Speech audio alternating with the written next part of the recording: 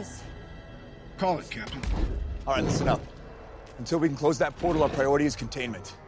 Barton, I want you on that roof. Eyes on everything. Call out patterns and strays. Stark, you got the perimeter. Anything gets more than 3 blocks out, you turn it back or you turn it to ash. Can you give me a lift? Right. Better clench up, Legolas. Thor, you gotta try and bottleneck that portal. Slow him down. You got the lightning. Light the bastards up. You and me, we stay here on the ground. We keep the fighting here. And Hulk. Smash.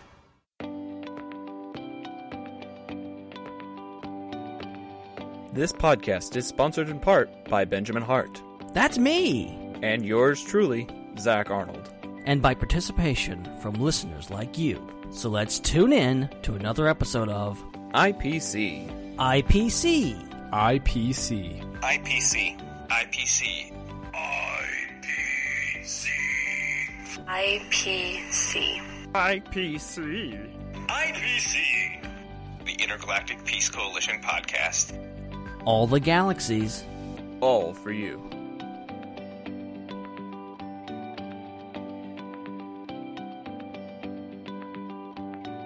Why, hello there, ladies and gentlemen, and welcome back to the Intergalactic Peace Coalition podcast, also known as the IPC, and we are broadcasting live right here on channel 1138.com, and tonight we have another momentous top 5 episodes. These are huge. You guys love these, and we do too, and we put the prompt out. We asked you this week, what are your top 5 battle scenes? Can be from movies, from TV shows, I mean, even from books and stuff like that. I mean, really anything goes. Video games, like whatever is out there, throw it at us, and we'll talk about it. And give us your top 5s. A lot of you already have. If you're in the chat right now, of course, please throw them down there so we can include them in our show notes before the end of the night. But, yeah, we got a bunch of lists. We've also got our own list. Well, at least some of us do. I don't. I'm a procrastinator.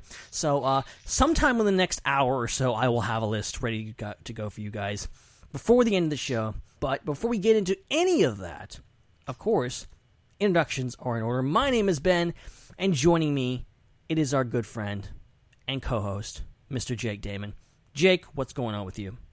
What's up, Ben? What's up, everybody? Not a whole lot going on with me today, except for the fact that I have a nice little 3-day weekend. I mean, we all do, kind of. We got Labor Day coming up, and my wife actually is up visiting her family this weekend, so I have a couple days with the apartment to myself, which is nice. So I've been watching movies, and I literally, as soon as she left, ordered a pizza for myself, and yeah, so I'm ready to party, a party of one. Bachelor life again. Yeah, and I am very happy that I get to party for a few hours tonight with you guys. So, absolutely. Yeah, it's been a week. It's been a week, and it's always been a week. It's been a week for the last 6 months. It's just been a heck of a ride. 2020 has been a week. 2020, the worst decade ever. Ever. But yeah, we're going to try to make it all better tonight, talking top 5 battle scenes, and it's going to be a lot of fun. Really quick, I want to go back and discuss something we talked about last week. Of course, kind of tying in to the whole FU 2020 thing and how horrible this year is. You guys heard last week. We reacted pretty much live on air as we were recording. The news came out that the legendary Chadwick Boseman had passed away from cancer, and it shocked us. It genuinely, I think you could probably get me and Zach's reaction to that was very real, because I was stunned. I'm still pretty well stunned as far as like just it happening and it coming out of nowhere and happening to such a prolific individual, someone who had such an impact in such a short amount of time, and obviously all of his great roles, Black Panther. But Jake, you weren't able to be with us last week. I want to give you just a couple minutes to say your respects to Chadwick, and obviously, I think he means a lot to so many people, and it was heartbreaking to hear the news. Yeah, for sure. It was shocking for me. I mean, I know it's shocking for everybody, but like I was on my computer, I think, and I saw a notification come up in the top right corner, because sometimes I get notifications, news notifications, emails, that type of thing. And the first thing I saw was the name Chadwick Boseman, and it said Chadwick Boseman, age, I think he was 42 or 43. 43, yeah. 43, yep. Had passed away. And at first I was like, that's got to be a joke, right? Like a scam or something. Like, because there's been so many of those over the years. Yeah. Like, you'll hear like, oh yeah, this person, died or whatever, and it's false alarm. And it to me, it looked like that at first. I'm like, yes. There's just no way. This is totally unbelievable. Yeah, and sometimes a lesser known news site or newspaper or whatever will run something with bad information. It turns out it was just a retweet from somebody who had started this scam or whatever. And yeah, but then I looked up and saw that it was from the New York Times, and I was like, oh man.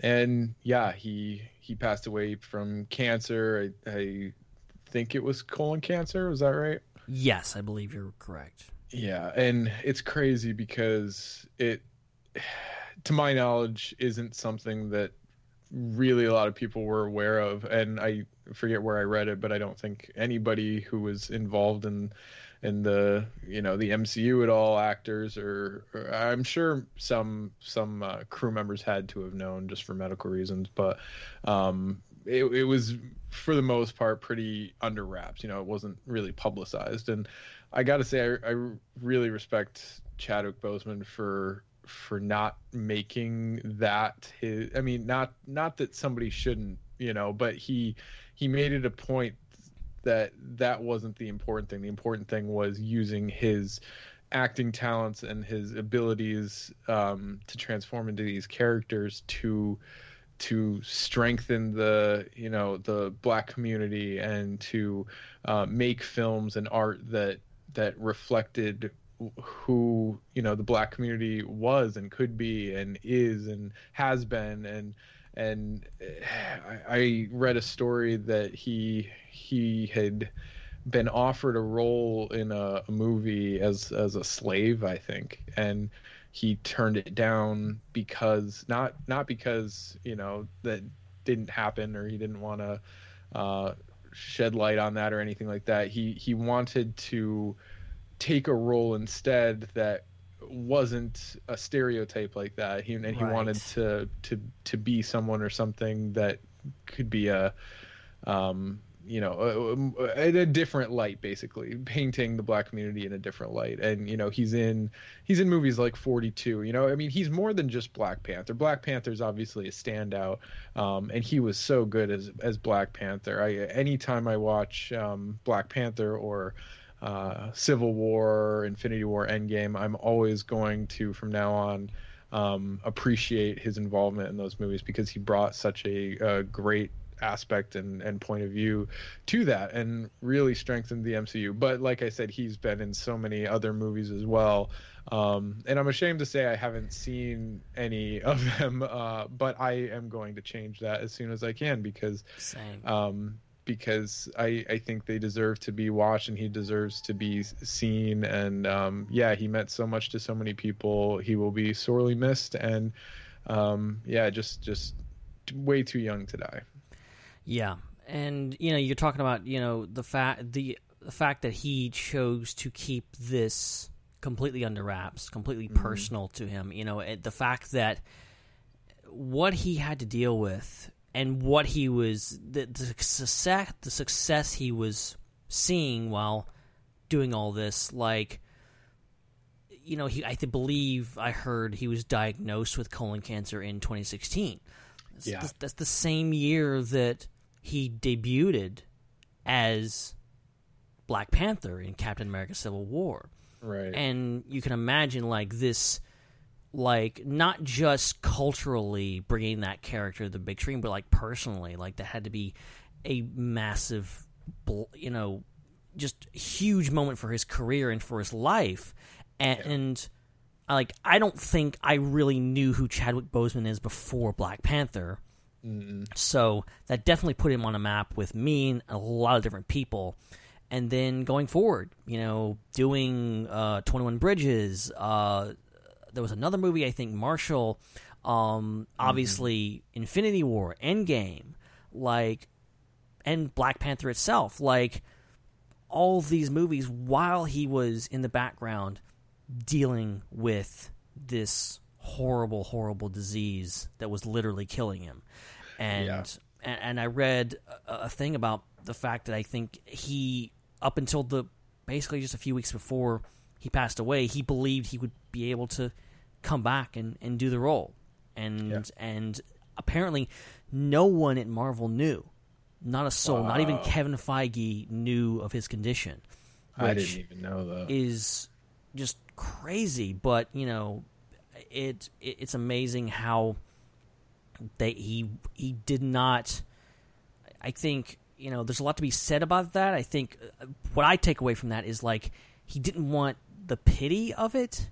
He just wanted to just kind of hope and pray that it was going to go away, but still wanted to live his life and have this career that was amazing. In the short amount of time that he had, he did some amazing things, and it's heartbreaking now that he's no longer with us, and all the Chadwick Boseman movies that are never going to get made now, not counting Black Panther 2, the new Avengers movies, all this kind of stuff that obviously T'Challa was going to be a huge part of that, now is not. So it's so heartbreaking. Feel for his family and everyone that knew him, because he just was you hear all these messages from people that actually knew him, like he seemed like a genuine, like such a wonderful person on top of being such an incredible talent. Yes, for sure. And not to bring negativity into this at all, but like when you have sites like Screen Rant, which I'm sure you saw their wonderful article they put out like hours after the news broke, that was just so distasteful about like what will Marvel Studios do now without an actor to play Black Panther? And I'm like, really, you can't wait like 2 or 3 months to post something like that? It's ridiculous. so filthy. Like, everyone, do me a personal favor. Go block Screen Rant right now on all your social medias. Do that for me, please, because they're a garbage site for doing that. And there was a lot of discourse. We talked about it last week, how like people immediately went into the whole like recast, don't recast. I'm like, let's not talk about this right now. Like, let's not. Like, let the man rest.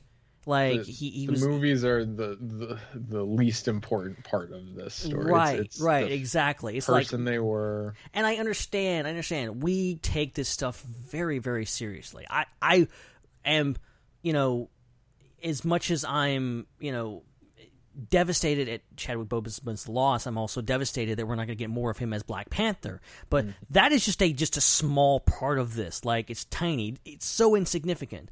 And yeah, I have some thoughts about maybe what Marvel should do. It doesn't make any damn difference, because I don't have any say in that, and I don't want to discuss that right now. We just need to remember this guy for who he was as a person, not as a fictional character or whatever, because that's just, it's not the right time, guys. It's not. So I hope people will just like, okay, just that will come in due time. I don't envy those at Marvel. I do not, because they have an impossible task of not only losing a colleague, a friend, someone they obviously were very close to, but also losing, someone who was just going to lead their franchises. Obviously, Chadwick Boseman was going to be top billed in the next Avengers movies and all this kind of stuff, and the fact that that's not going to happen now is so heartbreaking. But still, tiny, tiny, tiny problems compared to the loss and everyone's feeling right now. So exactly, it's horrible. Well, I was just gonna say it is interesting to think like what Marvel Studios will do now, but I'm sure they'll do. I'm sure they'll move on in a very tasteful way, and I've got to assume that Black Panther 2 is going to include a in memory of Chadwick Boseman card somewhere, which will be really nice to see. Yeah, and just speaking on that, like. I read a report, I can't remember where it was, but they were talking about like the whole Marvel side of this and the fact that this is really unprecedented. Like, obviously there's been actors that have been, lead roles that have, most famously like Heath Ledger, like he finished his role, might have come back if Heath had not passed away as the Joker, but like having someone of such high profile losing them is just and just the cultural impact of that. Like that character was is so huge. Like you see Black Panther everywhere. You see people wearing Black Panther t-shirts. Like that character means so much to so many people, black and white. Like obviously it's a huge hero for African Americans and Africans, but also I'm a white dude. I love Black Panther. Like, I love Black Panther, the movie, and the character. I want to see more of that. So, like, it is a tremendous loss. So, let's just mourn right now. Mourn this guy that, and like I said last week, like, if any of us can have just the slightest, just the tiniest bit of impact that Chadwick Boseman had on the world, then we might be doing pretty good because he left an indelible mark on the world we live in. He will be remembered long after any of us will be remembered. Like, seriously, this guy is etched into history, and rightfully so. Absolutely. Well, not to bring down the house, I know we needed to, of course, Wakanda Forever to T'Challa to Chadwick Boseman, but we do have a bit more of the show to do tonight. And there might actually be some Black Panther in these lists. I think I see one right now in the first list, because these are battle scenes. And as I said off the top, battle scenes, and for those, I like throwing things out there to people and seeing how they interpret it. Because not everyone interprets it the same way. But my general idea of battle scenes is a giant battle, two armies going at it. We've done one-on-one fights before, and that's like one person, they're dueling, they're with lightsabers or fists or whatever. I would more classify this as you're about to hear, Battle of Helm's Deep, Battle of Hoth, all these different things. So I think most everyone's on the same page. There's a few options, and those are always interesting. So we'll get to those when we get to those. But I'll go ahead and start it off with our good buddy and patron who we just saw a few days ago. Heck me and you, Joey Mays from Mays Sandwich Shop. He lists his as number 5, Battle of Gettysburg, Day 3, Cemetery Ridge / Pickett's Charge from Gettysburg. That sounds awesome. And I just mentioned it. Number 4, Helm's Deep from Lord of the Rings, The Two Towers. Number 3, Scarif Battle from Rogue One, A Star Wars Story. That is so good. It's a great choice. Number 2, Final Battle in Avengers Endgame. Boom. Been seeing those amazing little reaction videos from the theater. And people losing their minds when Black Panther steps out of the portal. Like, so good. Those reaction videos get me so hyped. Like, I've seen that scene so many times, and still when I watch those reaction videos, like, it's like I'm there in the theater again, and it just reminds me, like, this is why we go to the movies. It's so fun.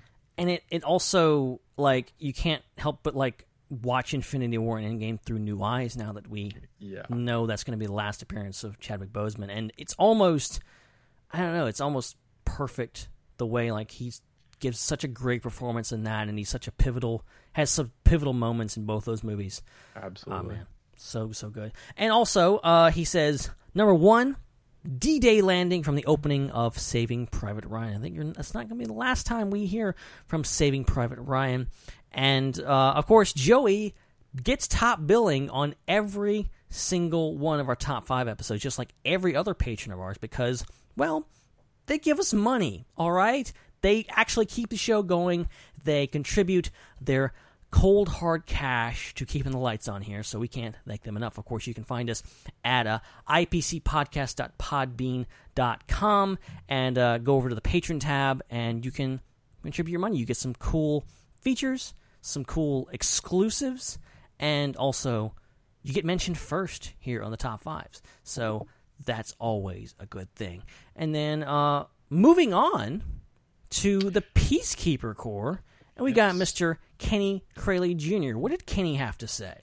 Well, Kenny has a really good list here. Number 5, The Battle of Hoth from The Empire Strikes Back. Number 4, Superman versus the 3 supervillains from Superman 2. 3, The Battle of Yavin from Star Wars Episode 4, A New Hope. 2, No Man's Land from Wonder Woman 2017. And number 1, Luke Skywalker versus Darth Vader from The Empire Strikes Back. See, that Kenny, is a great list. Kenny took some liberties with the meaning, and that's totally fine. That's totally fine, because those are great. Those are great battles. Yeah, I mean, to me, I think a battle can be large amounts of people. It can be one-on-one. I don't know. I feel like it can be pretty, there's a wide range of meanings, but I'll accept it personally. And you know what? It's cool that you have, 3 Star Wars scenes made it into your top 5, 2 from the same movie. That says a lot about the movie, I think. Yeah. And there are some scenes, like one in particular that I thought of, that like crossover, like have the big battle but also a smaller battle. And one that I thought of was Dark Knight Rises, where Bane and Batman go at it in the street. Yeah. And all the cops are like, there's a big like showdown in the street, but then Bane and Batman are kind of going at it by themselves. Kind of a crossover there. So like that's a loophole some of you guys could take over. I don't know if any of you have yet, but we're gonna see in just a second. But our good buddy Robin Glader, also a member of the Peacekeeper Corps, he says, I'm going to set myself a couple rules. See, he's setting rules himself. We don't give you any rules, but Robin is setting himself up with some rules. He says, firstly, I'm going to exclude space battles because I feel they need their own list. That's actually a very good point. Mm-hmm. Secondly, I'm going to limit myself to 1 per battle per franchise because, let's face it, it's otherwise this list would all be Star Wars battles. Welcome to my world, Robin. Yeah. So he says, number 5, Omaha Beach from Save It Private Ryan. Number 4, the attack on the Cylon base in the finale of Ronald D. Moore's Battlestar Galactica Daybreak. Wow, deep cut. Number 3, No Man's Land, Wonder Woman. Great. Number 2, Avengers versus Thanos and his army, Avengers Endgame. Another Endgame reference. And number 1, again, Battle of Hoth, The Empire Strikes Back. I think it's getting a lot of love tonight. Yep. Sounds like it. That's a great list, man. Awesome. And up next, we've got Chris Abbott at Star Raptor on Twitter, I believe, with his list, number 5, The Battle of Earth in Endgame, Avengers Endgame. Number 4, Battle of the Bastards from Game of Thrones. Number 3, 1917. The whole movie is a battle. I've heard a lot of good things about this movie, and I am really excited to see it. I think, if I'm not mistaken, it's a movie that is at least supposed to look like it's one shot. Right, you are correct. Which is fascinating to me. I think a lot of movies have done, well, not a lot, because it's such a difficult thing, but several movies have attempted that type of filmmaking, one of them being Birdman with Michael Keaton, which I have seen and is really good, I think. But yeah, gotta check out 1917. Number 2, The Battle of Hoth, and number 1, The Battle of Helm's Deep from The Two Towers. Mm-hmm. That is an amazing list. It's funny, the biggest thing that sticks out to me here is Star Raptor saying it's the Battle of Earth from Endgame. I didn't know it had that name, but like that makes total sense. It definitely does. Yeah, I've never heard it referred to as that, but now I think maybe I'll always refer to it as that. Yeah, because you got the Battle of New York, the Battle of Sokovia, the Battle of Wakanda. Like, they gotta have those big titles. I like that. I'm gonna start using that now. Thanks, Chris. Thanks, Star Raptor. Yeah. Cool beans. All right. Up next, we've got our good buddy Sean Giroux. He says number 5, Death Star attack from Episode 4, Star Wars. Number 4, Hard Home from GOT. What's GOT? Game of Thrones? Yeah, Game of Thrones. Yeah. Number 3, Normandy from Saving Private Ryan. Number 2, Beyond the Wall, also from GOT. And number 1, The Long Night. I get the feeling that Sean, he's a bit of a GOT fan. Yeah, a bit of a Game of Thrones nut. I have heard this, and I think this proves that might be true. Maybe so. All right, well, that's a great list. It's an excellent list. I'm surprised there's only one. There's a lot of good Star Wars references in there, but in a lot of these lists. So, should be quite awesome. All right, so up next is a segment you've all been waiting for. Oh, yeah. It's one of the best segments in the top 5 segment, one of the most sought-after segments of the entire IPC podcast. Yes, ladies and gentlemen, it is time, one more time, for Schindler's List.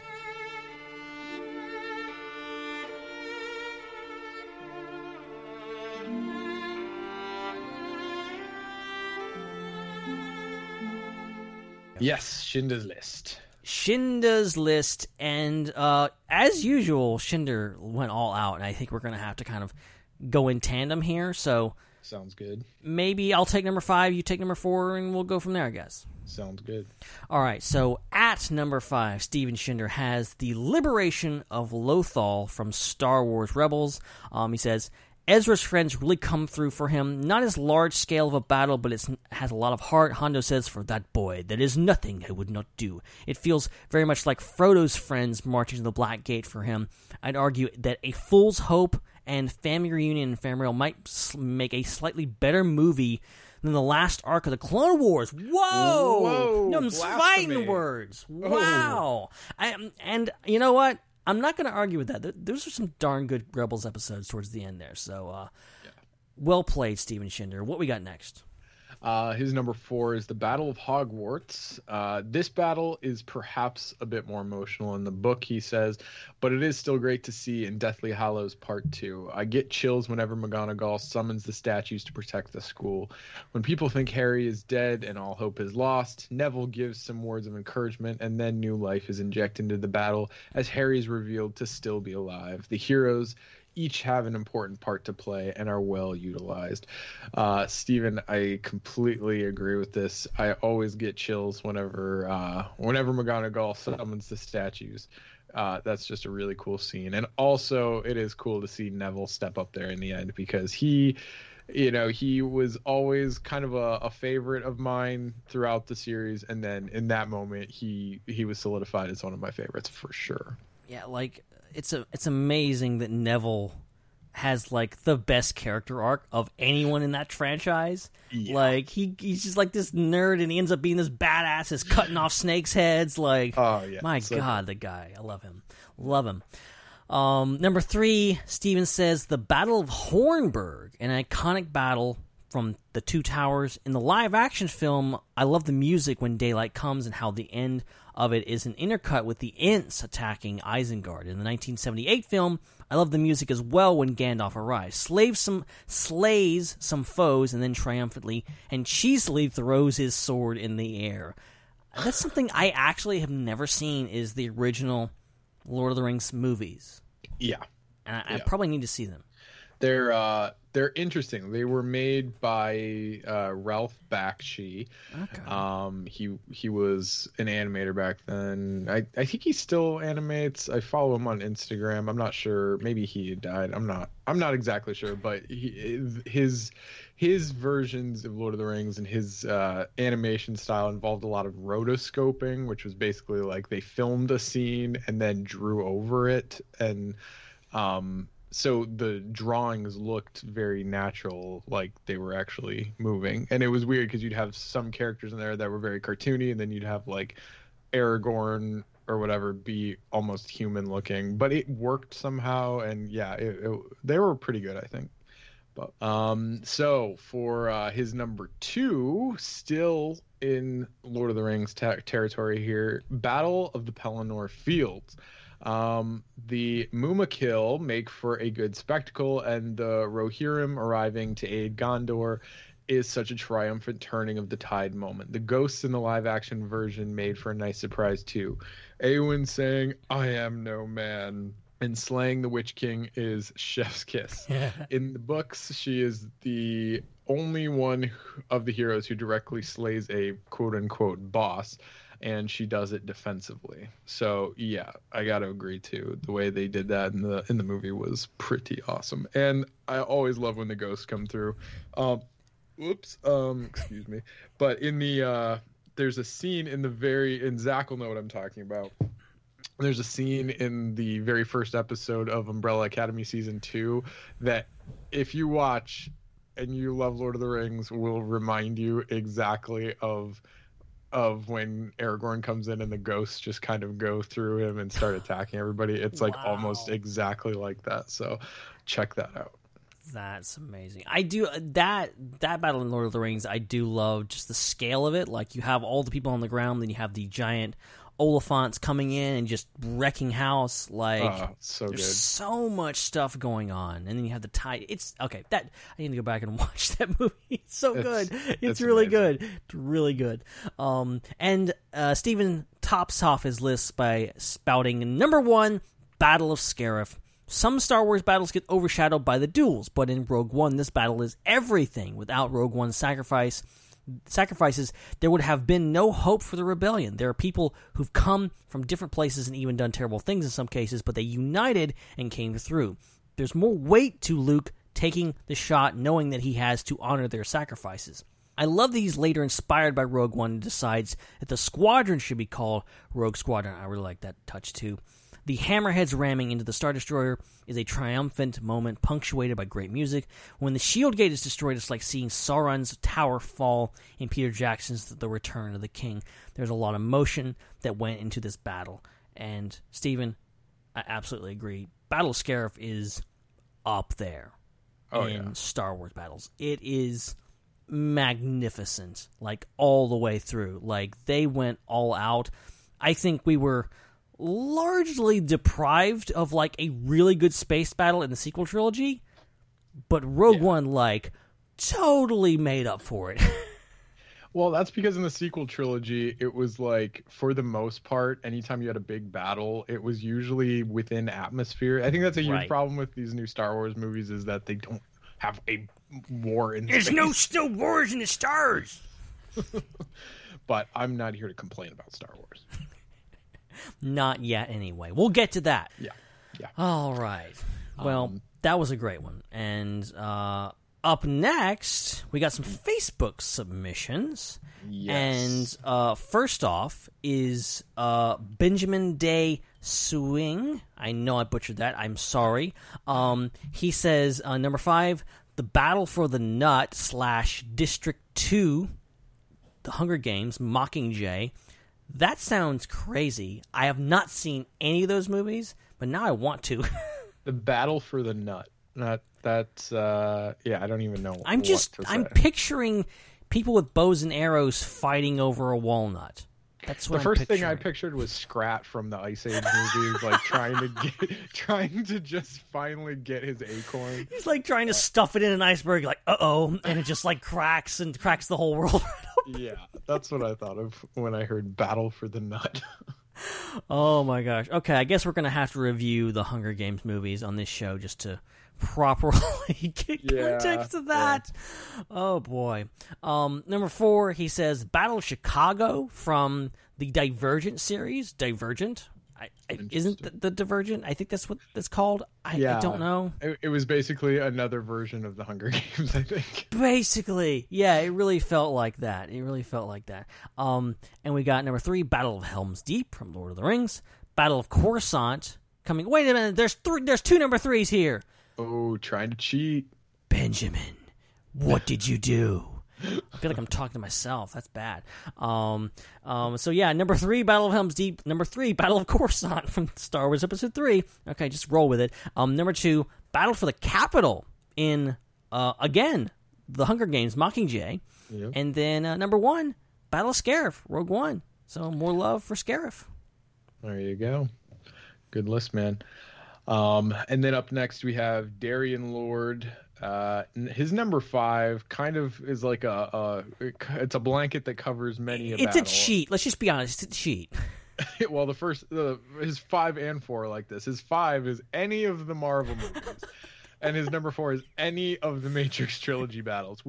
Battle in any of those movies. Yeah, but it is interesting that you bring up the Matrix, because I never even considered the Matrix I don't know. I rarely think about the Matrix, even though especially that first one is really good. But that is full of battle sequences and fights that are really innovative, especially for their time, and just really interesting to look at and watch. And the techniques that they used were really ahead of their time. So that's a really good pick.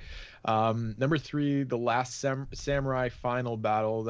I like that movie a lot. Tom Cruise. That does have a really good battle at the end.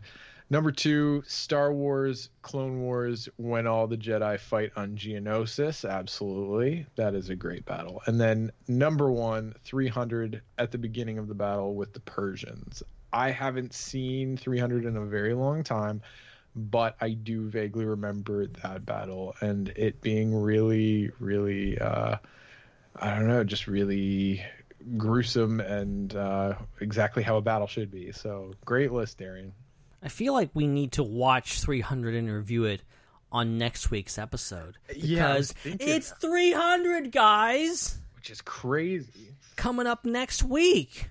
So that's something that's happening, and maybe, just maybe, we have something planned for next week, maybe. Just gonna throw that out there. Maybe we'll fill you in soon enough, maybe before the end of the show.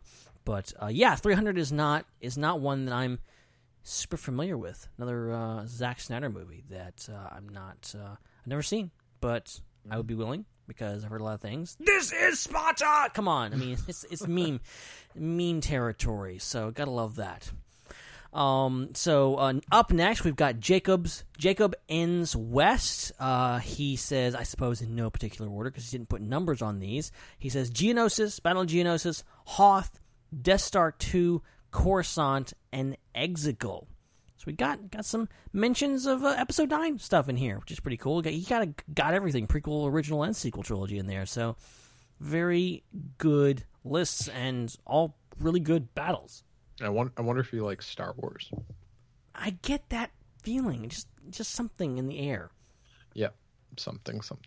Up next, Neil McDonald. And these don't seem to have numbers either, but I'm going to start from the bottom up, because he's got a message down here that says, the music for each of these has a profound impact on my favorite battle scenes. So starting from the bottom, we've got Star Wars The Phantom Menace, Battle of Naboo, Maul versus the Jedi duo, Star Wars Revenge of the Sith, opening battle of Coruscant. That is a fantastic scene.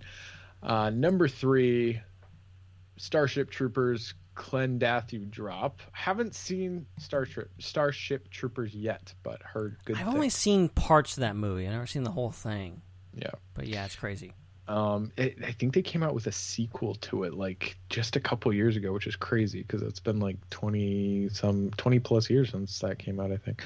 But his second, or number 2, I should say, Battlestar Galactica 2004, Battle of the Battlestars, Loss of the Pegasus, and number 1, Gladiator, Arena Duel with Chariots. Gladiator, fantastic movie. Great list, really? Man. Yeah, absolutely.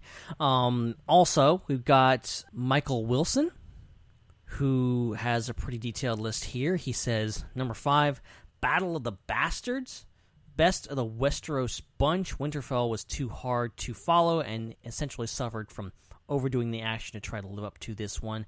Number 4, Avengers Endgame finale. Number 3, Battle of Endor, Ground Battle, Space Battle, Saber Battle, Yub Nub. Number 2, Battle of Scarif, perfect blend of new and nostalgia. It's so good I even forgive the movie for being Disney's first universe-shattering use of the whole we can talk to people in hyperspace. That's yeah. He says in parentheses, don't believe it's a big deal. If they could do that, why did the ambush at Endor work? Why didn't they just fly around in circles until they got confirmation the shield was down? Freaking come on, it's fantasy, dude. Let it go. Let it go. It's fantasy. It's not. There's no sound in space. That's all you need to say. That's all you need to say. All right. You're overthinking this. You're overthinking this. Calm down. Number 1, Battle of Heroes, masterpiece. Period. I wholeheartedly agree. Oh yes. So Jared Reynolds' list. His number 5 is Scarif, the Battle of Scarif from Rogue One.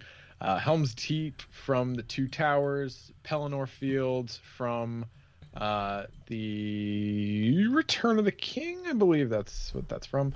Omaha Beach, and then the final urban battle in Full Metal Jacket, which is a what's his name? Who's the guy that did 2001: Space Odyssey? Who did Stanley Kubrick? Kubrick, yep. Which I haven't seen Full Metal Jacket, but I know it does have the guy who plays. Why can't I remember him? What's his name?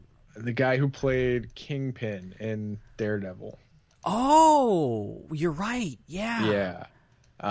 Vincent D'Onofrio. Yeah, Vincent D'Onofrio. Yep. Is a legend. Young guy, young Vincent D'Onofrio. Yep. If he doesn't get cast in Spider-Man 3 as Kingpin, I'm gonna be mad. Dude, him and Charlie Cox, bring Charlie Cox back. Please. Yes, do it. I love that. What was the rumored title they had coming around? It was, it wasn't Homeless. No, the one I keep hearing is Home Run.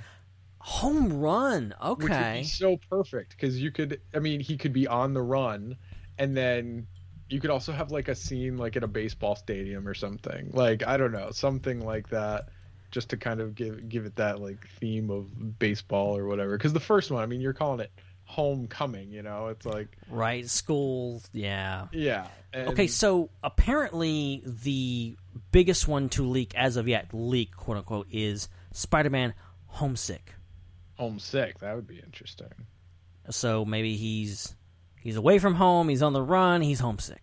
I guess that's the logic here. Yeah. Still, I can't believe they went with home. We're gonna have the Spider-Man Home trilogy when it's all over with. Yep. I love it though. I love it. That's so great. I don't know how we got off Spider-Man. So I'm just gonna go ahead and go to Aaron Collier's list. He says, or she, could be either. I'm not gendering anybody here, so feel free to correct me. But in no particular order, they say Hoth, Helm's Deep, Beach Landing in Saving Private Ryan, Fort Wagner Attack in Glory, and Gladiator Opening Battle. So a lot of mentions of obviously Star Wars, obviously a lot of Lord of the Rings. But Saving Private Ryan and Gladiator are getting a lot of love, too. Yes. And up next, I think this is our last Facebook one. Right. We've got Jesse Daniel, who has no particular order, it looks like. Luke versus Vader, Return of the Jedi, Battle of the Bastards from Game of Thrones, D-Day, Omaha Beach, Saving Private Ryan, Dogfight / Tom Hardy versus the German bomber in Dunkirk, which I'm ashamed I haven't seen yet. Me too. And Dan and Wade. I'm glad this one's showing up. Dan and Wade versus Wade's gang in the 310 to Yuma remake. I watched 310 to Yuma a couple years ago for the very first time, and it stars Christian Bale and what's his name? Who's the guy who's the main character in Gladiator, you know? Russell Crowe. Russell Crowe, thank you. Yeah. Stars both of them and it is a great movie. It's a wonderful Western. Sometimes, I mean, like, obviously you don't get Westerns like they were made back in the old days, like back in the golden age of Western movies, but they still come out with really good ones nowadays, and that's one of them. So check that out for sure. That's great. Well, yeah, and I'm looking forward to some other what we're going to be talking about later on in the show, and I'm looking forward to seeing what your choices and also my choices, because I haven't figured mine out quite yet, and Zach's choices. And we're about to maybe we'll find out, maybe from the man himself before this is over. Who knows? We'll see. But that will all happen on the other side of the break, which we're going to take right now. Of course, we've got some Twitter submissions, we've got our own list to cover, and we've got some shout-outs to our patrons. But for right now, we're going to take a quick break. We'll come back after these short messages and do more of the IPC podcast. Don't go anywhere.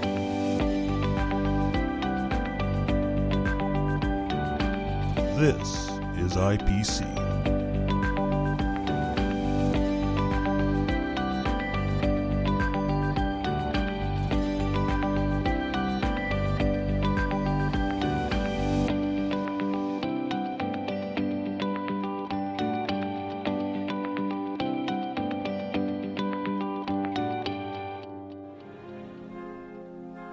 Greetings, this is Obi-Wan Kenobi, and I have drifted into the underworld.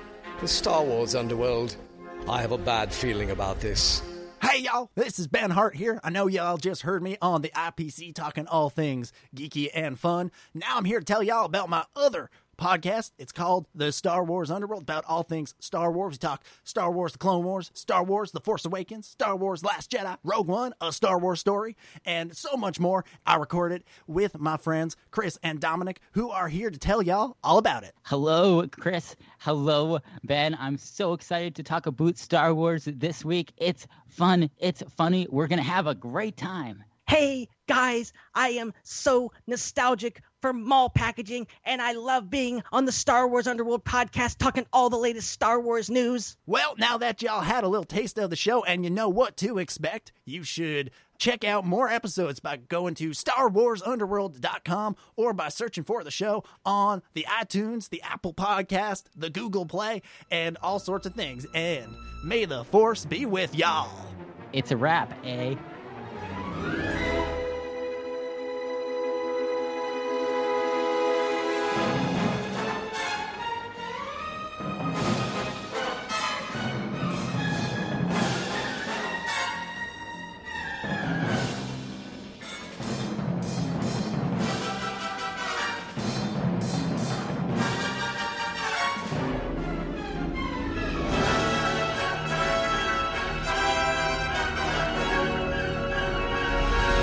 Alrighty, guys, we are back with more of the IPC podcast, talking top 5 battle scenes. Can be from a TV show, a movie, a book, a comic, a video game. Doesn't really matter. Just throw them out there.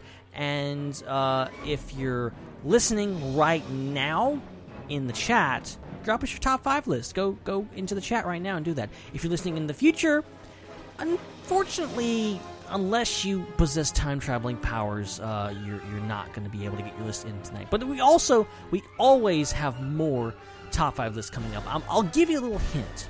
So we were talking today, and we usually plan these things very late. But one of us, I think it was Zach, suggested, hey, why not do top 5 movies by decade?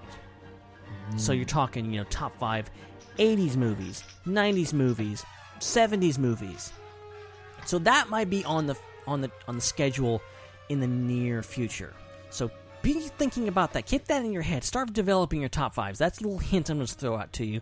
And we'll see if that comes to light. We actually do those actual top 5s because and we're always open for suggestions too. Just we'll take free suggestions, all right? We will not take that down. We're not going to pay you for them, obviously, because they're free, but we'll still take it. But before we get back into the groove of things, I just want to point you in the direction of our Patreon program. we have a bunch of patrons. Patreon.podbean.com/IPC podcast is where you can become a patron to help support us, to get some awesome freebies, and help keep the lights on and keep the show going and be our bestest friends. and just be awesome, and we'll love you forever. And the people on that list include Mr. Joey Mays. We got Ryan, we got Rachel Perry, we got Dan Grievous, and we got Carrie Fleming. And all those people are super awesome. We love you for supporting us. And so please, if you haven't already, go join them. You get all of our backlog of episodes because now everyone is available. So, like, our older episodes are kind of blocked off just for our patrons. So if you want to go back and listen to old stuff from our earlier on, the first 200 or so, go do that. And should be a heck of a lot of fun and to listen to. But let's go ahead and finish this up because we just got a few more of these to run through, and then we'll get to our lists. Because that's the most important part, right? Not really. So first up, we've got our good buddy Kevin Davis at Valak Tours on Twitter, and that's where we're going next. Twitter, he says, honorable mention, the largest pie fight in movie history in The Great Race. I need to see this. Yeah. That sounds amazing. I don't think I've ever seen The Great Race, so that's highly, highly intriguing. You got our attention there, Kevin. And then he also adds, I'm going to be different and give a list of scenes, movies that inspired a love of movies in me growing up. Okay, all right. So he says, number 5, Chariot Race in Ben-Hur. Number 4, Battle of the Alamo in John Wayne's The Alamo. Classics here. Number 3, Payoff of Battle of Aqaba, Lawrence of Arabia. Wow, I need to see that movie too. Number 2, Final Dogfight in Top Gun. And number 1, Jaws. Which would be like Shark versus the protagonists. Basically every scene, because the thing's just a constant battle against the shark. And I just watched that movie. That movie's intense. Like, especially the end, and they're trying to fight off. It's so intense. It's edge of your seat. It's also like perfectly paced. I've like the way Jaws is set up. It just flows so well, and that's definitely one of Spielberg's best. Perfect example of like less is more. They had so many problems with the shark, and it didn't work, and you can't tell by looking at it. It is a masterpiece. Still, it's such a great movie. Yeah. Yep. Up next, Just One Ghost, TRA at Just One Ghost. His number 5, Gohan versus Cell. That is Dragon Ball Z, if anybody's wondering. Great fights. That's basically, yes, the show has a story, but I think its strong point for sure is the fights. The fights in that show are incredible. I have read every single one of the manga that the show is based on, and I recommend the manga and show to anybody because they're really cool. And Trunks is my favorite character. I'm just going to say that. Number 4, Gimli and Legolas in Helm's Deep, specifically their fight. Yeah, they're. I love that. They're a great. Not only are they just great characters in general, but they're a great comedic duo, and one's the yin to the other's yang, and they bicker and they argue, but when it comes right down to it, they're friends, and they fight well with each other. So yeah, great. Never thought I'd die side by side with an elf. How about side by side with a friend? I love that. Number 3, Funhouse fight in Birds of Prey. Good have not one. Seen it yet, Good but one. I think it's on HBO Max now, which I do have, so I should check that out. Yeah, that movie, that movie's insane. I love it though. Yeah. Number 2, Siege of Jadotville, from the movie of the same name. I've never even heard of that. I have never heard of that. No. That's amazing. But you have piqued my curiosity, sir, or ma'am, whoever you are. Number 1. Opening battle of The Mummy, 1999. If only for Brendan Fraser. Gotta love Brendan Fraser. Brendan Fraser is a national treasure, and also, I mean, kind of in a similar, like, I don't know why I think this, but almost in a similar way that like Nicolas Cage is a national treasure. I'm not exactly sure what the parallels are there, but Brendan Fraser is, I think he's great. I think there was one point in my life where I would have said I was like kind of annoyed by him, but not really known why. But after I rewatched The Mummy and a few other Brendan Fraser movies, I was like, he's great. You know, he's great. He always looks like he's having a good time on screen. And, you know, The Mummy 1999 is a really fun movie. I don't even know if I'd call it a guilty pleasure as much as just like a fun adventure, kind of turn your brain off. It is kind of like the poor man's Indiana Jones, I would say. And it just really works. Bad CGI and all. So check out The Mummy 1999 if you haven't seen it. Yeah, those movies. I've only seen bits and pieces of them, but they're great. And Brendan Fraser is, I think, just an underrated actor. Like, he's so great. It's a shame because like I think his career kind of fizzled after that. He didn't do a whole lot of stuff. He's kind of back in kind of a big way. He's doing what's the show? Doom Patrol. Yeah. So he's back. He's doing stuff, which is great. Yeah. But like, you know, in the like 90s, like he was hot stuff. Like he was like the big leading guy in those Mummy movies, and he was great. He still is.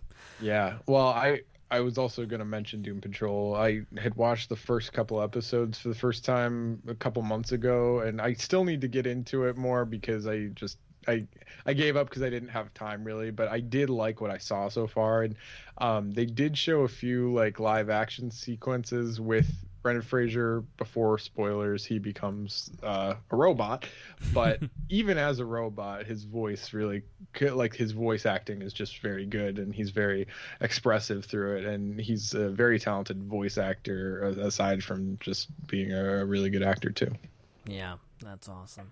That's awesome. And then, real quick, we got one more Twitter submission. It comes from Evan Dave at EvanDave8 on Twitter, and he says, in no particular order, these no particular orders. I'm going to calm down. These no particular orders. Where do I start? How do I do I start in the middle? Do I go what do I do? Okay, I'm just going to start from the top and read like a normal person. So, in no particular order, apparently, Battle of Yavin, Episode 4, Omaha Beach in Saving Private Ryan, Dunkirk, almost the entire movie was the battle, so fair enough. Battle of Pellulet in the Pacific, and Battle of Blackwater in Game of Thrones. So that is pretty awesome. A lot of love for Game of Thrones, obviously. Yeah. Also, the Battle of Blackwater totally sounds like it could be a Lord of the Rings battle. You're right. Like, that is totally very Lord of the Rings. But Blackwater just seems like a location that should be in Middle-earth. Who knows? It might be. Might be. might just be, because like that whole universe feels real because it's so immersive, and like Tolkien was just so thorough. So it's. I should ask my brother. He would know for sure. Yes, he would. He absolutely would, and he would tell you in the Gollum voice. I know for a fact. I re-listened to that episode a couple days ago, actually, and that was really fun having him on. Oh my gosh, we got to get him back on there. We just got to talk more Lord of the Rings, I guess, to get him back on here. Yeah. Real quick, we got some late entries here. One from Bill Lee, a friend of Mr. Zach Arnold, and he says, I suppose in no particular order because he didn't give any numbers, but he says, Saving Private Ryan, D-Day, Gladiator versus the Barbarians, I'm assuming in Gladiator, Anchorman, the news team brawl. Oh, that is one for the books for sure.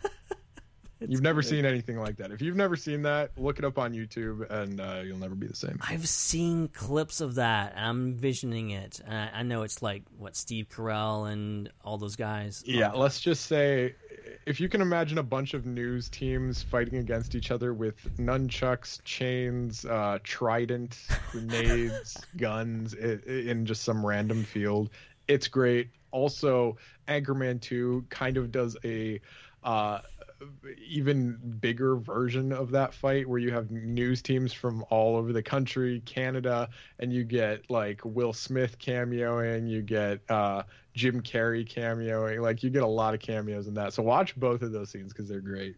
That's awesome. Yeah, I've got to catch up. That's one blind spot in my viewing habits is the Anchorman movies. Yeah, well, I also should say Anchorman is in my top 3 comedies of all time. Wow. Yeah. That's amazing. That is amazing. Bill Lee also says Helm's Deep, The Two Towers, and lastly, Siege of Jerusalem from Kingdom of Heaven. So that's interesting. And he also says, honorable mention, Avengers Endgame final battle. So, excellent list. Excellent list. Oh, yes.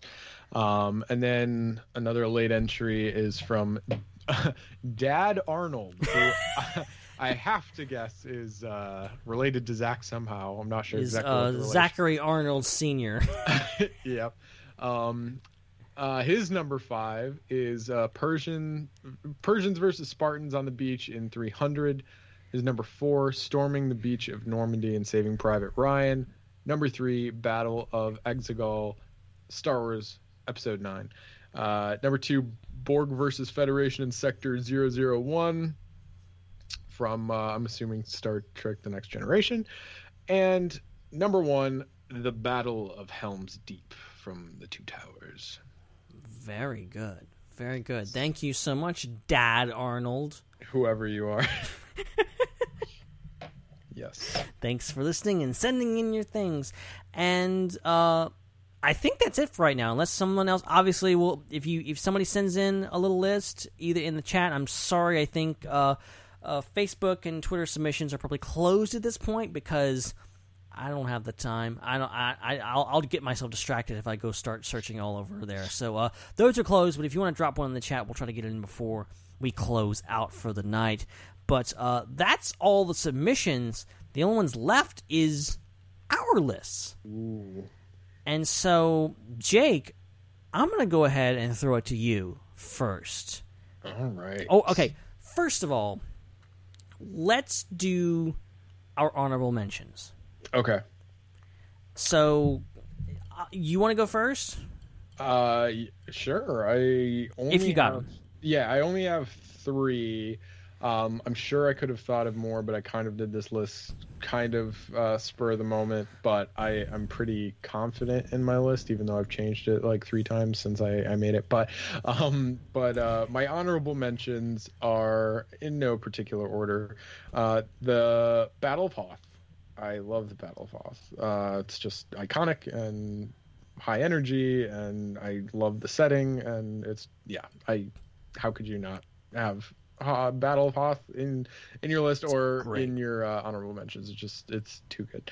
And another one is the airport battle in Civil War. Ooh, I didn't even think of that one. That's a good one. Yeah, I kind of thought of that last second because I was just thinking about like just all the battles in the MCU, like what are some of the best ones, and I don't remember a time before I saw that battle that I had been that like excited about comic book characters being on a movie screen, because not only do you have all these amazing characters, we were talking about Black Panther and Vision and Ant-Man who becomes Giant Man, and all these really awesome characters you never would have dreamed of being on screen together, but you throw Spider-Man in there, you get that amazing entrance, and that just is the cherry on top for me and makes for a really awesome scene that I think is like 23 minutes long, start to finish, something like that.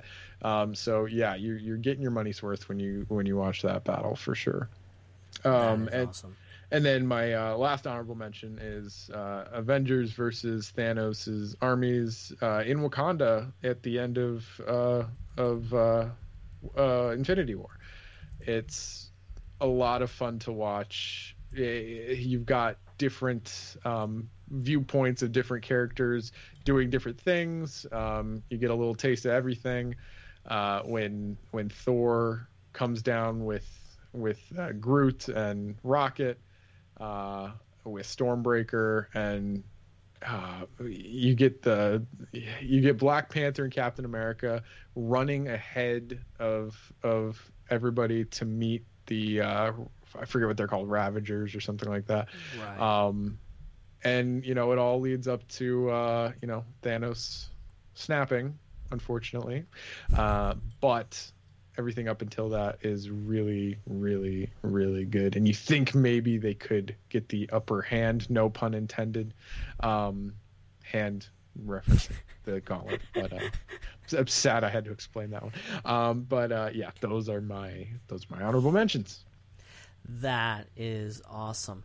So I think I just realized I have like 4 honorable mentions. Okay.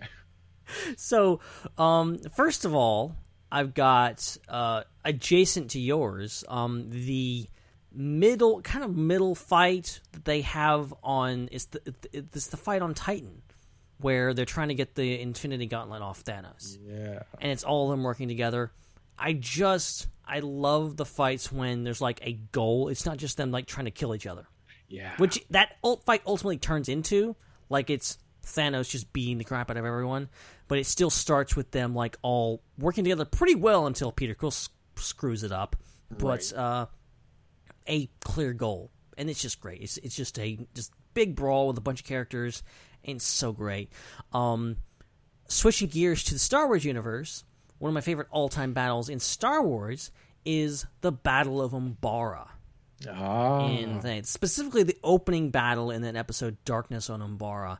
Just this whole thing, and you come through the clouds, and there's gunships getting blown out of the air, and then they land, and the music goes away, and it's just sound effects, and it's so good. I've watched that scene so many times, and of course the Umbara arc speaks for itself. It's so amazing. And going back to some classic Star Wars, Battle of Hoth, can't not mention that. I think everyone else has mentioned it. I'm going to too, because it's freaking amazing. It's classic. It's mind-blowing what they were able to do back in the day without CGI, without all these fancy special effects. They were able to create something that was just mind-blowingly awesome. Oh, yeah. So that was great. And then topping off the Marvel and Star Wars heavy honorable mentions, I'll give a shout-out to the Battle of New York from the original Avengers. I think that battle, hot take here, is the best Avengers battle.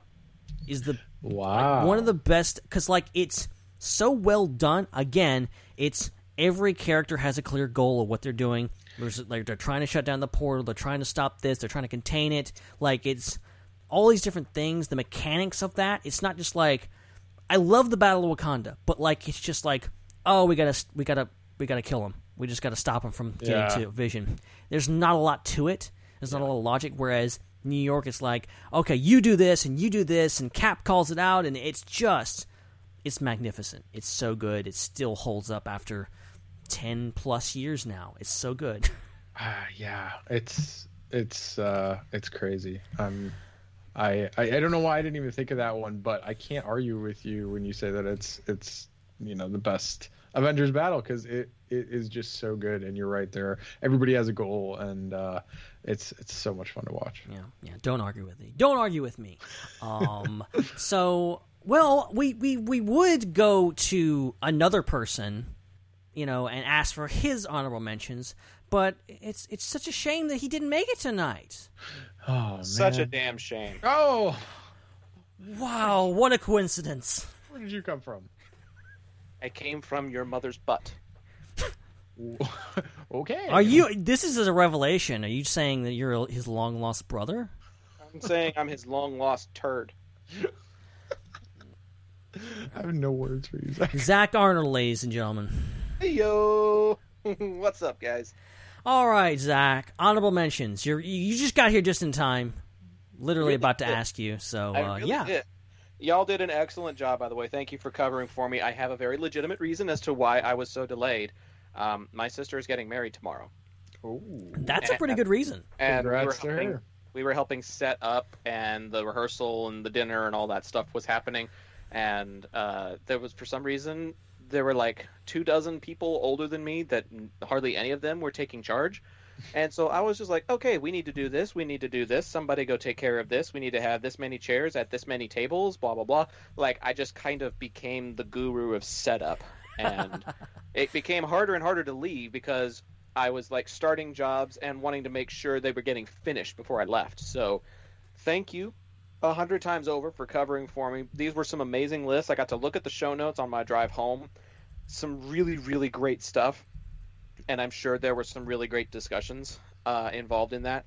But I got to be honest, I had a really tough time coming up with my list. And Sage from the Phantom Cantina, he can attest to this. Phantom Empire, whatever he calls it now. Phantom Empire, I think. He can attest to this. I actually called him this afternoon to discuss my list because I was having such a tough time narrowing stuff down. So if we're going straight into honorable mentions, I've got 2, and I told you guys that I was going to have 2. I hope it's okay that I have 2 because I really had a tough time narrowing it down to 5. This was probably one of the toughest sets of 5 that I've ever done in the history of the top 5s we've done on IPC. I literally came up with 20 different battles in like a half hour. And then I started looking at other people's lists, and I was like, oh, crap, I forgot that one. Oh, crap, I forgot that one. So let me tell you real quick some of the ones that didn't quite make the cut. I had some things like the battle at Isla de Muerte from Curse of the Black Pearl. Oh. I had the battle of Urbana from Old Friends Not Forgotten of the Clone Wars. Oh, yeah. I had the battle of Minas Tirith from Return of the King. I had the battle for Narnia's Heart from Lion, the Witch, and the Wardrobe. If you want to talk about like CGI creatures being involved in battles, that movie was kind of like the point person for that. Like, they were the ones that kind of got that ball rolling, and it's evolved into what it is today. The Battle of Hoth, the Battle of Coruscant, the tomahawk scene from The Patriot, like the one-man skirmish that he has with the platoon of British soldiers. Oh my gosh, so chilling.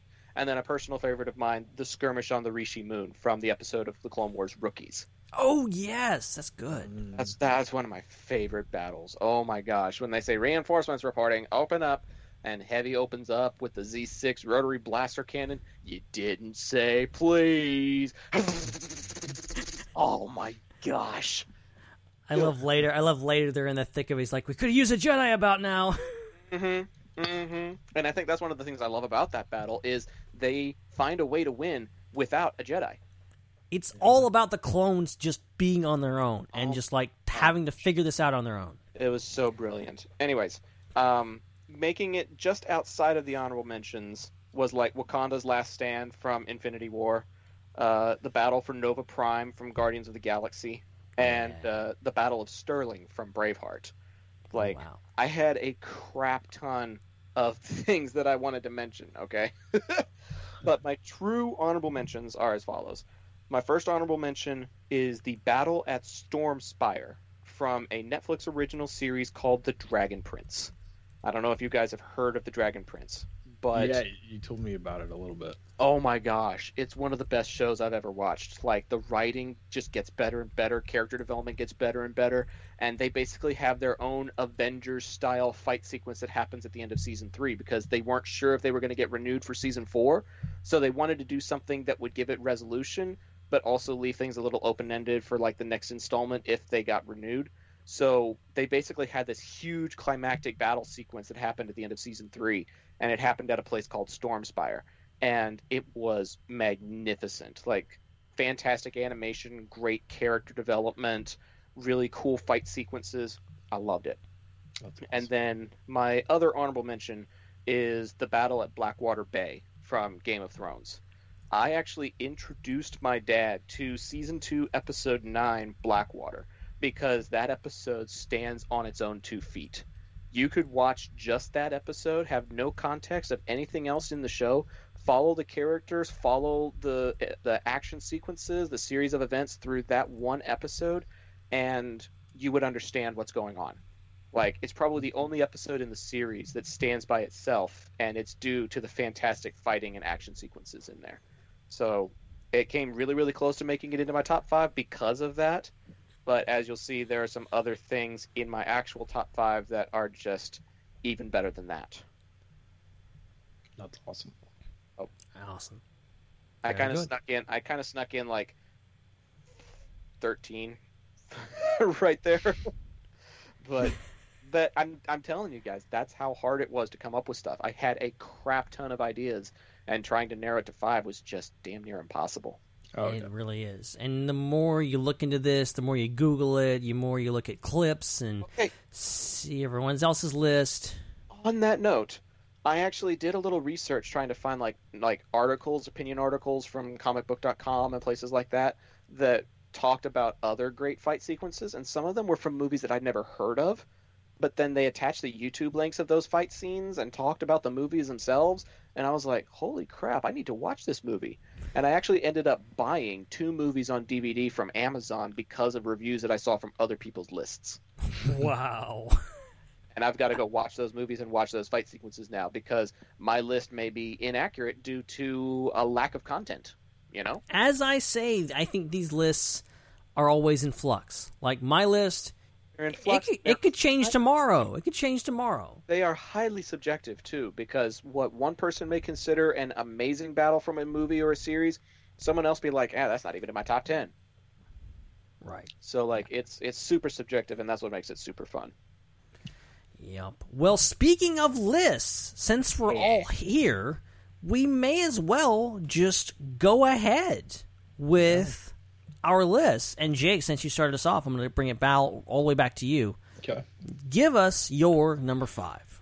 Well, my number 5, and I'm ashamed that I didn't know what this battle was called, because I just think of it as the battle that is in the opening of Fellowship of the Ring, when Galadriel is giving the monologue at the beginning about the history of Middle-earth and the Ring and all the rings, and that battle that takes place at the beginning there, where Sauron is, and he's hitting people back and forth with his mace, and there's just armies coming at each other from all sides. You've got the elves, you've got men, you've got everybody involved.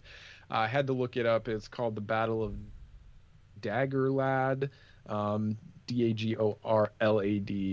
But ever since I was a kid, when I first saw that scene, it has blown my mind. Just the energy, the music, the you can feel the stakes. The Middle Earth is at stake. The fate of this ring, which ends up being taken instead of destroyed, and it's just so good the way it's shot. I mean, every bit of Lord of the Rings is amazing, all 3 of those movies. But what a way to open your movie, and just the juxtaposition between the darkness and the gruesomeness of that battle, which goes right in and flows right into the Shire and the introduction of Bilbo and Frodo, and just this nice peaceful glen there in the Shire. It just sets up the movie so well, and it's such a fascinating battle to watch. That's my number 5. Yeah, and it's amazing how many epic battles there are just in Lord of the Rings and just in those 3 movies, and stuff like everyone remembers Helm's Deep, but there's so many other ones. There's smaller ones, there's big ones, there's one-on-one fights, there's so much stuff going on, and it's all just amazing. Yeah. Yep. All right. Well, you know what? Since Zach, you just showed up, I'm gonna give my turn to you. Oh dear. And I'm gonna let you go with your number 5 right now. Oh man, so generous. Oh dear me. Let me see. My number 5 is one that I was toying with being an honorable mention. It just kind of barely made the cut. And it's not necessarily because it's a bad sequence. On the contrary, it's one of my favorite fight sequences ever. It's powerful, it's gritty, it's emotional. There's a sense of loss, there's a sense of strategy and a sense of losing that strategy. There's a sense of chaos. There's just all kinds of different emotions that you experience during this battle. And it's probably one of the most important fight sequences in the entire series. And that would be the Battle of the Bastards from Game of Thrones. Season 6, Episode 9. Jon Snow is a bastard, and he's fighting against another bastard for control of the North. He's trying to retake his homeland. He's been through hell and back over the course of these last 5.5 seasons, and he's trying to free his sister from oppression. And she's basically being held captive. His brother, his half-brother, is being held captive, and he's using what forces he has to try and retake his home castle. But the other guy is just super, super evil and super clever, and is basically countering every move that Jon tries to make. And lo and behold, there is a secret ally that nobody knew about, and he kind of comes to the rescue at the last minute, breaking through the enemy lines and giving Jon Snow the victory. And it's very powerful. It's very well choreographed, and it's just so phenomenal to watch. Like, this show just kept getting better and better, and that was one of the best scenes in the whole show. The clips that I've seen of that is astounding, because that's the one. Isn't that the one where he's like, Jon is like standing there, and like all the horses are like coming at him, and he's the entire coming his way, and he just draws his sword and waits for and they're them. like running around him, and like he's dodging and bobbing and weaving. Like, the cinematography, the action, the choreography, like everything came together just so seamlessly in that episode. It was fantastic to watch. Season 6, episode 9. Watch it. It's great. I would say it looks like something from a movie. It actually looks like something better than the movie. That's the thing with this show, is they had such an amazing budget. It was like sometimes above cinematic quality, and that's what made it so amazing. It's some astounding stuff. Yes, I will watch Game of Thrones one day. I promise. If we've gotten you to say the F word, then you can watch a show that has the F word in it. Yeah, I mean, yeah. So I have no problem hearing the word. So yeah. So and you're slowly corrupting me. You know, it's happening right in front of our eyes. After 6 years, you would think that I would have some effect on you. Yeah, just a little bit. You're getting under my skin. Mm-hmm. But it's all good and fun. Eventually, I will be swearing like a sailor and drinking and doing all the things that, because you'll just eventually wear me like down. A horrible person. You make me sound like a really, really terrible person. Eventually, I'm going to be like Zach. I'm going to be drunk all the time. One of these days, I will stoop down to your level, Zach. Well, I mean, if you put it like that, I mean, oh boy, I stepped in it this time. 5, friend, on to your number 5. All right, so my number 5 is one that has been mentioned many, many times on this episode already, but I mean, as much as I want to be unique and say something that hasn't been said before, you can't get past this one. It's one of the best. It's from one of the best Star Wars movies, a recent Star Wars movie, and it's just fantastic. Of course, I'm talking about the Battle of Scarif from Rogue One, a Star Wars story. And just, like, it's so long, and there's so many facets to it. Like, you have what's going on the ground. You obviously have them trying to steal the Death Star plans, what Baze and Chirrut are doing, what Bodhi's doing, what, General Merrick is doing, and everybody and all the stuff, and then Vader comes in and the Death Star. It's just, it keeps ramping up, and it's just these great, like, some of the best, like, X-Wing action we've ever seen on screen is in this little battle. And you have the ATT, whatever they're called, the giant AT-ATs, and it's brilliant battle, and it helps. You've got it on this beautiful planet like Scarif, like just the brilliance of that planet, and putting it in this paradise and then turning it into hell. It's bar none one of the best battles in Star Wars overall, and certainly one of the I would say the best battle we got out of the whole, like, phase 1 of Disney Star Wars. So that is my number 5. Nice. It's a good pick. So my number 4. Yes, sir.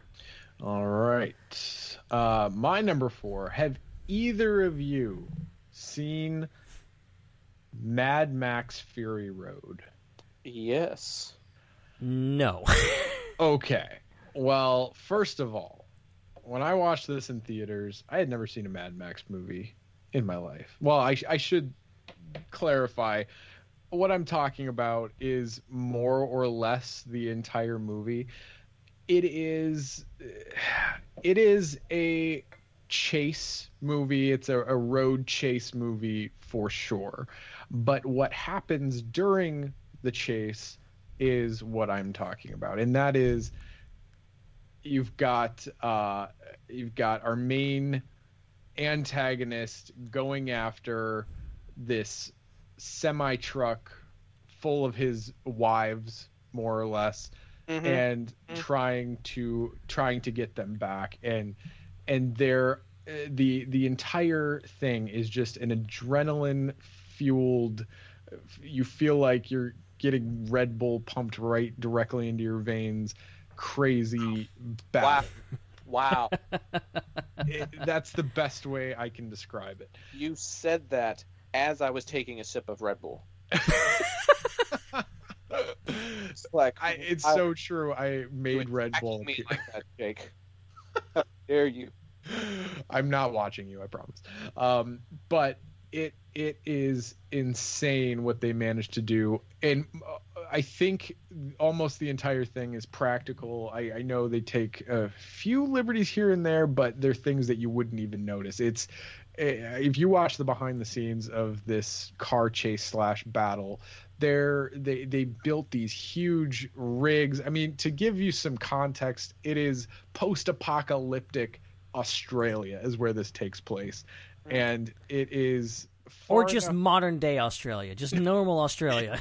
yeah, more or less. But I mean, it's weird because society has reached a point where they're just kind of scrapping things together, and they're building these vehicles out of mishmashes of other vehicles and outfitting them with weapons and blades, and there's factions of people that are like that have this weird religion, and it's weird. It's too much to explain, but the practical effects and the fights and there's a lot of slow motion that is used really well, I would say, not in an annoying way.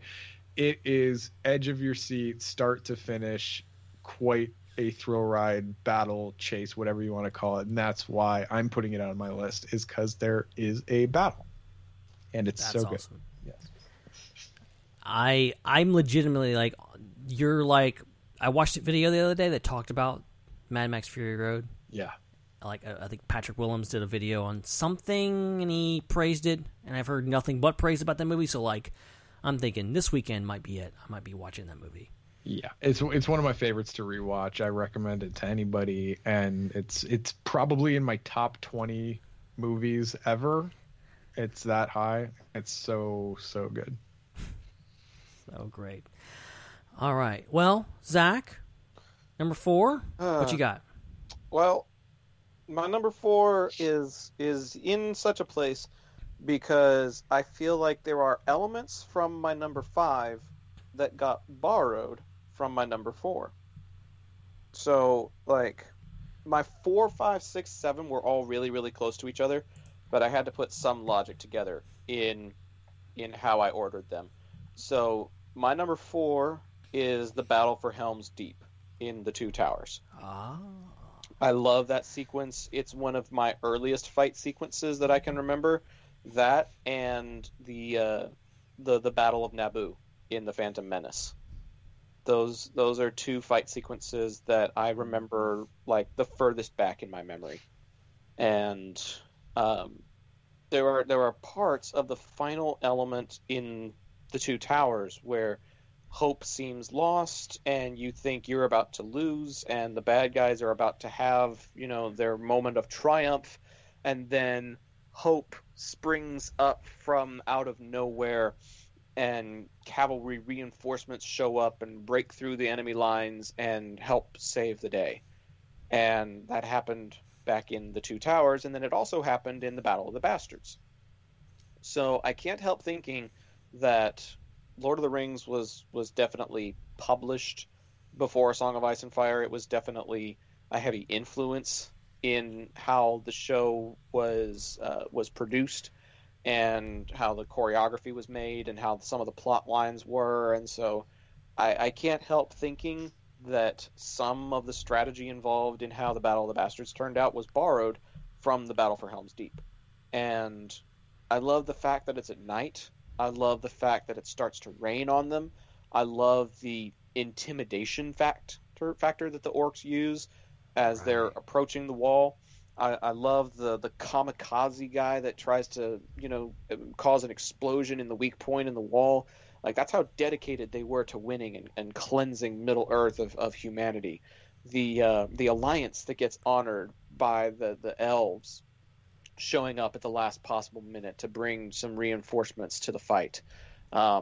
Aragorn saying, "I'll die as one of them." Like, that's true leadership. And there's just a lot of really compelling pieces that make it fit together into a really, really great action sequence. And as slow as the rest of the movie may feel, it gets made up tenfold with the final battle at the end of the film. Yeah, it's funny. The other day, my dad was asking about Lord of the Rings. He'd never seen the movies. And, of course, I have seen them. And I'm like, of course, he has a basic idea of, like, what it is. But then he's like, well, whether they were on HBO Max, and I had access to it. I'm like, okay, I'm just going to show you a scene, just to give you an idea of, like, what Lord of the Rings is. I showed him Battle of Helm's Deep, just that whole sequence. Mm-hmm. And it's a lot to take in, I'm sure, for someone who has never seen anything about Lord of the Rings and knows nothing about it, to watch that scene just by itself. But I'm like, this is the madness that you're missing. Like, we have to sit down and watch all these movies, and this is what it is. And yeah, that scene is great. It's one of my favorites. I think part of it also is kind of like the Battle of Blackwater Bay. You can take that particular scene and just watch it for what it is. The cinematic quality, the action sequences, the choreography. You don't have to know everything about Aragorn and Legolas and all of them. You don't have to know, like, the ins and outs of the complexities. You don't have to know the politics behind who is who. You just watch it for what it is. And I imagine your dad had a fairly warm reception to it. Yeah, I think he was very... I mean, obviously, we share some stuff in regards to, like, affection for sci-fi fantasy. He was very much intrigued. He was just like, I have no idea what's going on. Like, so confused. Because then it goes into what the Ents are doing and what Gandalf's doing, and it's a lot to take in. But I think he enjoyed it. I'm like, okay, we're gonna sit down. It may take him parts because it's hard for us to sit down and, like, have time for that. And those movies are very long, but they're good. So does HBO Max have the extended editions or just the theatrical cut? Those are the extended editions that I was watching. Pretty sure. That's the 4-hour edition? Probably. Nice. Okay, so is it my turn? Is it my number 4? I think so. All right. Well, my number 4 is one that is very special and one that just recently, this year, got my attention. And it's from a movie that got mentioned a couple times this tonight, and really shook me. This movie really just, it could be one of the best movies I've ever seen. And of course, I'm talking about 1917, and specifically the end battle. I don't want to give anything away for anyone who hasn't seen it, because there's some stuff in there that I think you should experience by yourself. There's some very, very moving stuff. There's a big kind of twist in the middle. There's some stuff that happens that's very emotional and very intense. It's a very, very real look at what a soldier experiences in war. And, basically what these two guys in World War I are basically tasked with carrying a message, across enemy lines through very treacherous territory to another bank, so they can stop this invasion from going off, because it will ultimately result in, a loss and kill a lot of people. And they're trying to make this happen, and ends up that he kind of arrives late. And the invasion is already happening that he's trying to stop. and he just has to run across the battlefield. And I'm not really spoiling anything because it's literally in the trailers, but it's this one long shot of him, this one guy, going just across the battlefield as soldiers are crossing in front of him and behind him. And from what I understand, how they filmed it, it was like improv, and like there's a couple times where he like literally ran into the other soldiers and just like knocked both of them down, and that wasn't planned; it just happened. And he just gets up and keeps running. Like it's so incredible. The whole movie is basically a battle, but like that sequence is just phenomenal, and it's all done like realistically. Like it's like this huge thing, and they had to set up this whole battle, and like it's a real battle that they set up and they did for real, and it's just that the whole movie is amazing, but that sequence is phenomenal. Go watch 1917 if you haven't already, because it is it's not for kids, it's not necessarily a family movie, but it's a movie that will make you appreciate what soldiers go through, because it's very real and very intense. Doesn't that have Benedict Cumberbatch in it? It has Benedict Cumberbatch. It has a bunch of different actors, actually. Like, they're not... The main guys are not necessarily like super well known, but like Cumberbatch is towards the end. You see him, and then there's some other actors that I can't remember off the top of my head. But like I'm like, oh, I know that guy. I know that guy. I know that guy. There's some generals, like the main like leaders that they're taking orders from are like played by some really well known actors. Cool. I definitely need to see that. Really cool movie. I've heard good things about it as well. I don't know why I didn't get around to it. To be honest, and to be fair, I shouldn't be recommending it right now because it's kind of depressing. And there's enough depressing stuff in the world right now. Oh, Colin Firth is in it. Yeah, okay, Colin Firth. There you go. Colin Firth is in it. Who else do I recognize in this? Robert Macer looks pretty familiar for whatever reason. Anson Boone. Don't know that name, but it's a cool name. You got Mark Strong is in it. He plays a pretty good part. I'm trying to see if there's anybody else I recognize. Who's Mark Strong? Mark Strong was the Dr. Savant in Shazam. Yes. And he was in the what's those movies? The spy movies. Kingsman. Yeah. Kingsman. There you go. Okay, I just didn't recognize the name for whatever reason. He's kind of a chameleon. He blends in different roles. Come, chameleon. All right. I've had a Red Bull. Give me a break. Just don't inject it into your veins like Jake told you to do, please. Don't do that. Hey, I've got... Oh, Richard Madden is in it. Yeah. Game of Thrones. That's cool. I like Richard Madden. He was also the prince in Cinderella, I think. No, he's also going to be the lead in Eternals, Marvel's Eternals. Not a huge part, but a very, let's just say, heartbreaking part in that movie. I'm just gonna throw that out there. Make him die again. No, okay. Spoiler alert: he does not die. Oh man, that man deserves a break. Yeah, he was in Rocket Man too. I didn't know he was in Rocket Man. That's cool. Guys everywhere. An Amazon series called Oasis, which I need to look at now. That sounds cool. Oh man, I'm just going on a Richard Madden trip right now. So are we on the number 3s now? Is that where we're at? We are to number 3.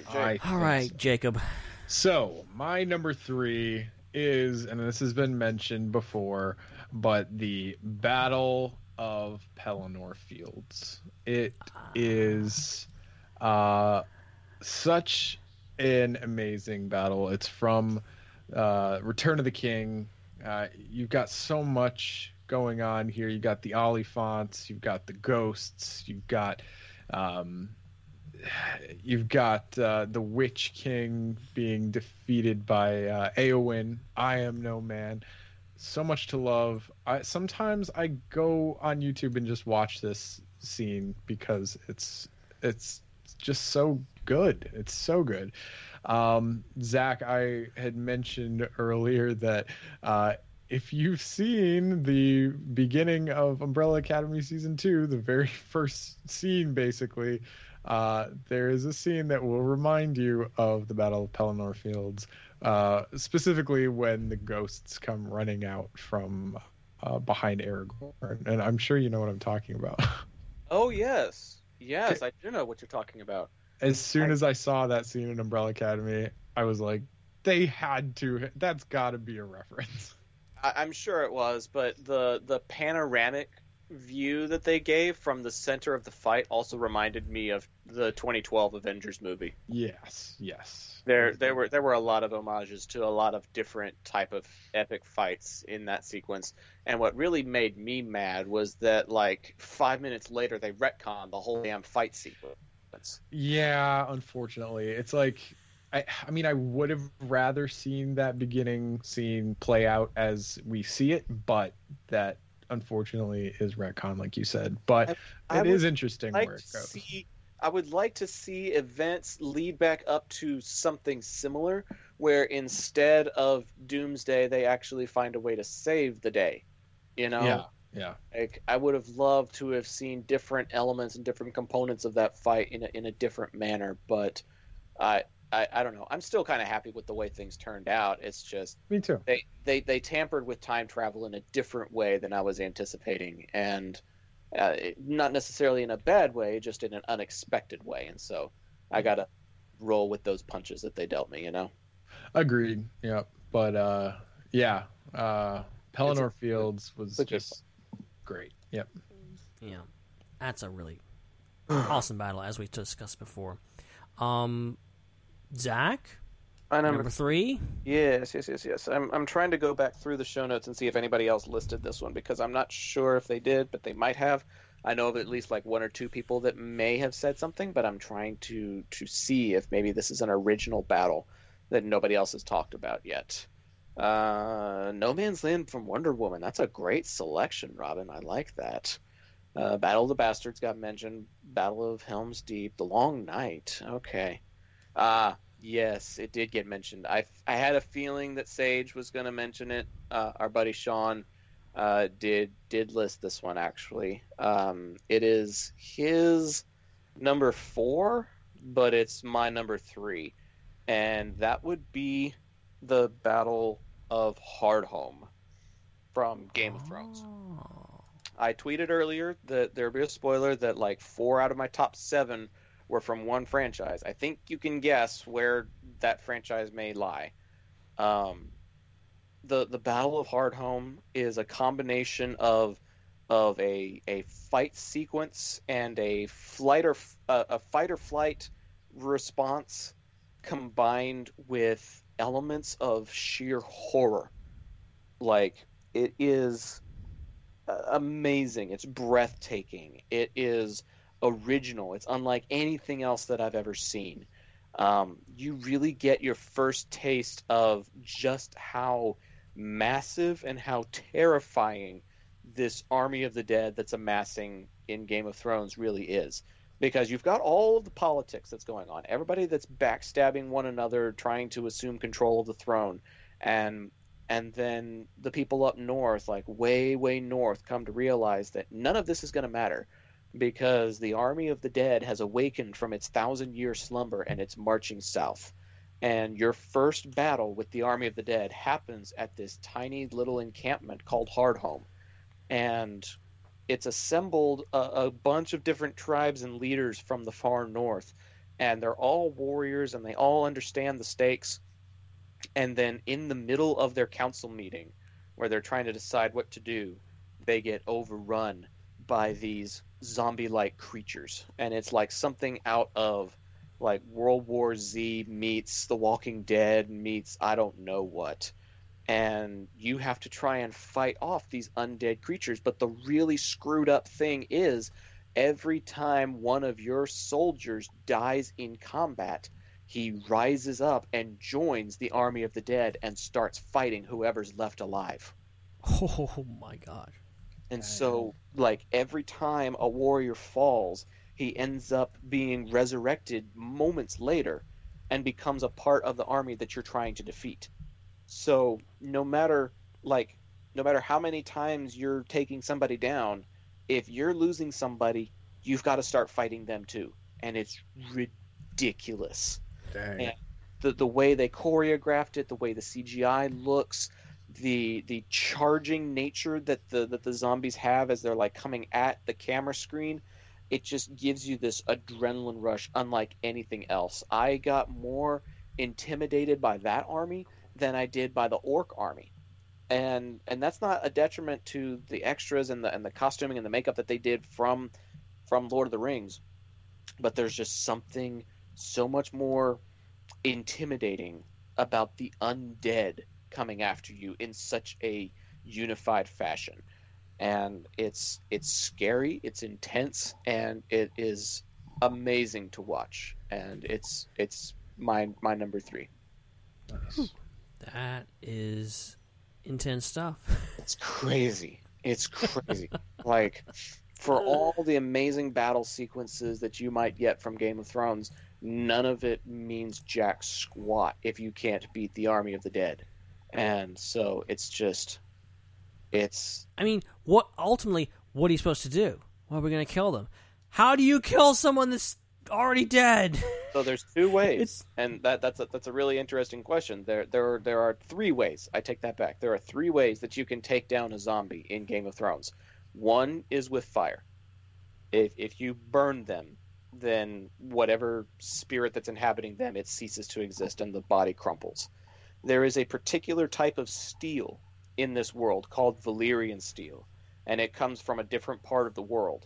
And that type of steel is enough to shatter the bones that are coming after you. So if a skeleton comes after you, if you attack it with Valyrian steel, which is very rare, like 1 in 100 people has something that is made of Valyrian steel, maybe not even that. It's extremely rare. But if you use Valyrian steel, you can take them down. And then there is this type of black glass shard called obsidian or dragon glass. And if you have weapons made out of dragon glass, then that can take down a member of the dead as well. But that's part of the strategy that they have to utilize, is like, you could be in hand-to-hand combat with somebody with a regular sword indefinitely, but eventually you're going to tire, you're going to wear down, and nothing you do is going to stop them. So they had to like be really creative with how they took down those different members and how they retreated, because like, you couldn't charge after these guys if you didn't have the proper weapons. Mm-hmm. Wow. That is insane. It's really crazy. I need to go back and watch that episode now. That sounds amazing. Just talking about it makes me want to go watch it again. I guess that'll be my Sunday, because I'm going to be kind of busy tomorrow, you know? Yeah, just a little bit busy. I mean, unless you're like your sister's walking down the aisle and she looks over and you're like on your phone watching Game of Thrones. Okay, no joke. During the rehearsal part, right before we were practicing walking down the aisles and stuff, I was watching a hockey game on my phone. And I did Can you not for like 5 minutes? I'm getting married here. I did this weird touchdown dance kind of thing when my team scored the game-winning goal. Let's go Stars! Beat those Avalanche 5-4 in overtime. Oh my gosh, it was a good game. But I had about a half a dozen weird looks when I started dancing around the sanctuary, because people were like, what is going on? Why are you so excited that she's getting married? And I was like, nope, hockey. Because that's about the only good thing I got going on in my life right now. Ain't that the truth? Okay. All right. Is it my turn for my number 3? You're number 3. Yes, sir. I always have to clarify that because I'm only paying attention half the time. Okay, so my number 3, going back to Marvel, because I love me some Marvel. And this is a classic. This is from Captain America, The Winter Soldier. One of, in my opinion, the best movies of frickin' all time. And this is another one that kind of qualifies in the kind of like one-on-one fight and a large-scale battle. And it's kind of the end sequence with the helicarriers. I love how, it gets right down to the wire. They have to get in there. They have to put the chips in to reprogram the helicarriers, and they're all going up to a certain altitude. And the fact that all the targets disappear, and it goes to just those 3 targets, and they're shooting at each other. And then, one of them goes down and smashes into the building. Like, it's absolute chaos. And then on top of that, you have the really emotional fight between Cap and Bucky in one of the carriers. it's visually stunning, and also it's a huge turning point for the MCU, obviously, and a huge thing for Cap, and just this really just important emotional character moment. And that's really like what, like, it's hard to judge these things because, like, I want to judge them based on the epic battle, how big and really crazy and awesome it is.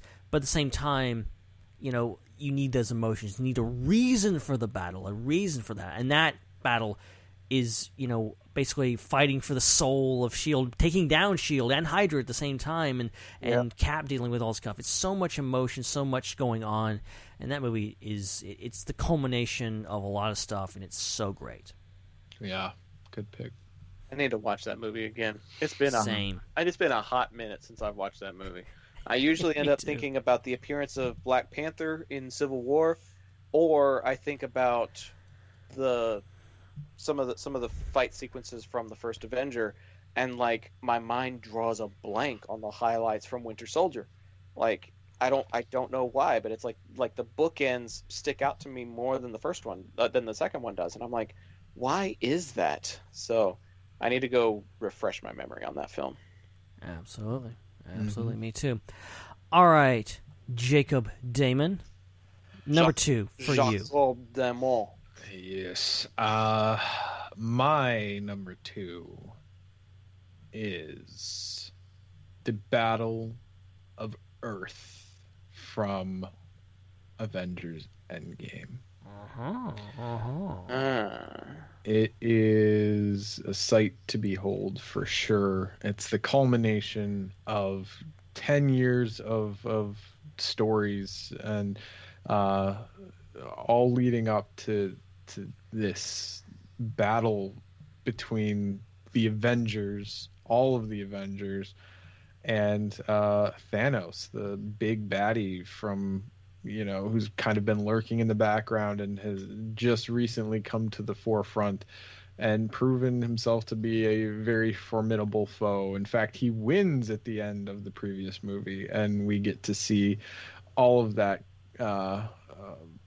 like the freedom of everyone, and everybody that has been lost comes back to make sure that Thanos cannot continue existing, basically. And seriously, yeah. From beginning to end, it's just a very satisfying closure to this era of the MCU, and just a very entertaining battle, very technically impressive.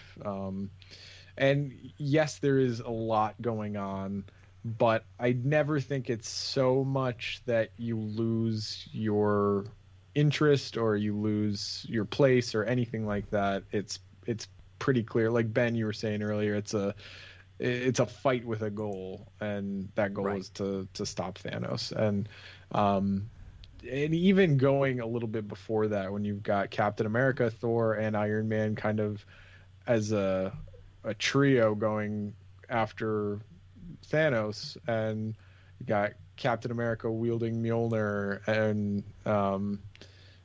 just so many good moments, and everybody has a chance to shine. And it stands out to me as just a really, really amazing battle, and that's why it's my number 2. Yeah, that battle, I mean, I don't think anyone could have conceived a better finale for that 10 years. Like, it's the best reward for waiting that long. Like, I don't think they could have, like, I have my issues with Endgame, you know, it's not perfect by any means, but that in battle is just magnificent, and it's everything.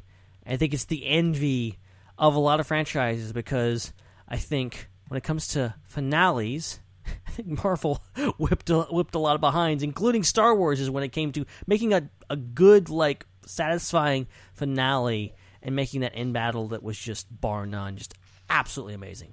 Yes. It was all right. Get out. Hot take. I personally enjoyed Wakanda's Last Stand more than the Battle of Earth. Hot takes Fighting left words. and right. Fighting words. Yeah, it's fighting words. I know.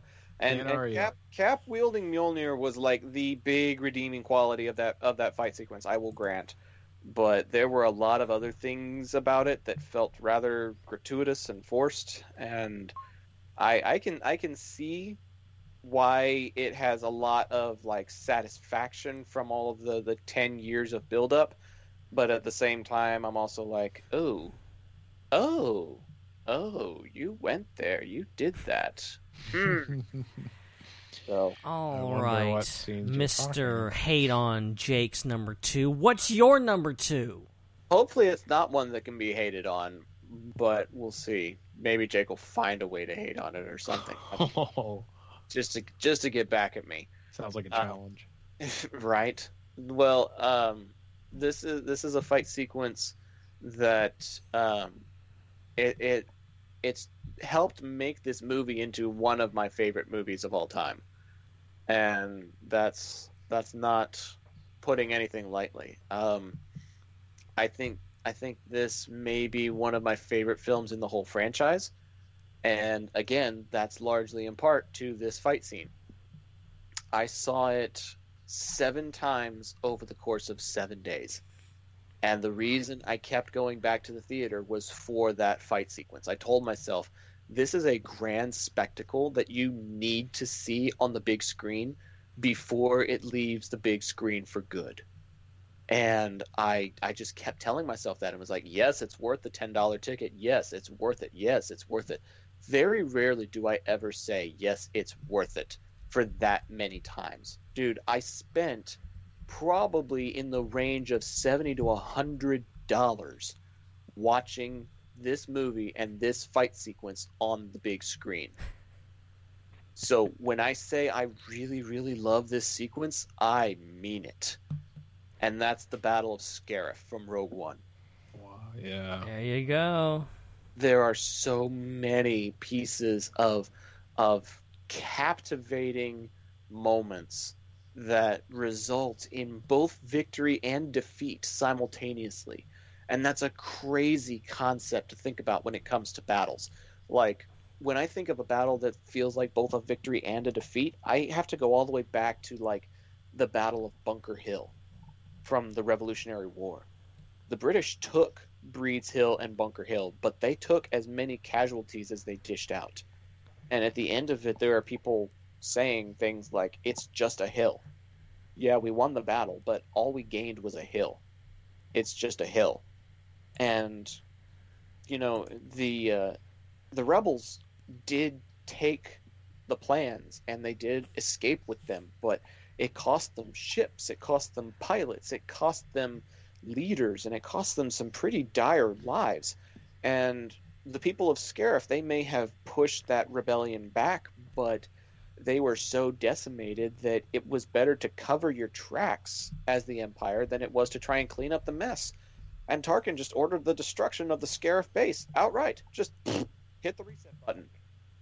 And there's so many fantastic things about it. You learn about how the call sign for Red 5 became a vacancy for A New Hope. You learn about how the Tantive 4 escaped and made it to where it was at the beginning of A New Hope. You know, from the crawl, it said that, you know, rebel forces striking from a hidden base have claimed their first victory against the Galactic Empire. You see that victory. You see the lives that it cost. And everything from interpersonal loss to losing Jyn and Cassian to, you know, losing squadrons and losing just there's so much loss attached to it, and yet so much beauty in that loss that I enjoyed watching that stuff happen over and over and over again. I hated losing those people that I'd already grown attached to, but I loved how it all unfolded. So that is my second favorite, but it's a very close, very narrow second, because I have not watched my number one fight sequence as often as I've watched the Battle of Scarif. Wow. That's crazy. That's and beautifully said, because as you said, Battle of Scarif. It's amazing. It's powerful. It's the spectacle, but also, the tragedy of it, the bittersweetness of like they succeeded, but like literally everyone that signed up to join the team Rogue One died. Like all of them, none of them made it out. Like that's just it's and even more so. Like Blue Squadron went down there and also got obliterated. So like it's amazing and also heartbreaking. And Rogue One, it's a swell of emotions because you got these really heck yeah moments, and then you've got like, oh god, this is bad moments. But it's great. I love it. But I think it's my time for my number one, correct? Your second favorite. My second favorite. I should be rephrasing that. Because okay, so this is a Star Wars one, and my number one is not Star Wars. I'm just gonna throw that out there right now. It's not Star Wars, so we'll see how that turns out. But the second one is very new, very fresh in my mind. Maybe it's recency bias. I don't really give a crap because this TV show episode is some of the best action I've ever seen. I know where you're going. And it's some of the best episodes, best just anything from this series. And you know where I'm going with this.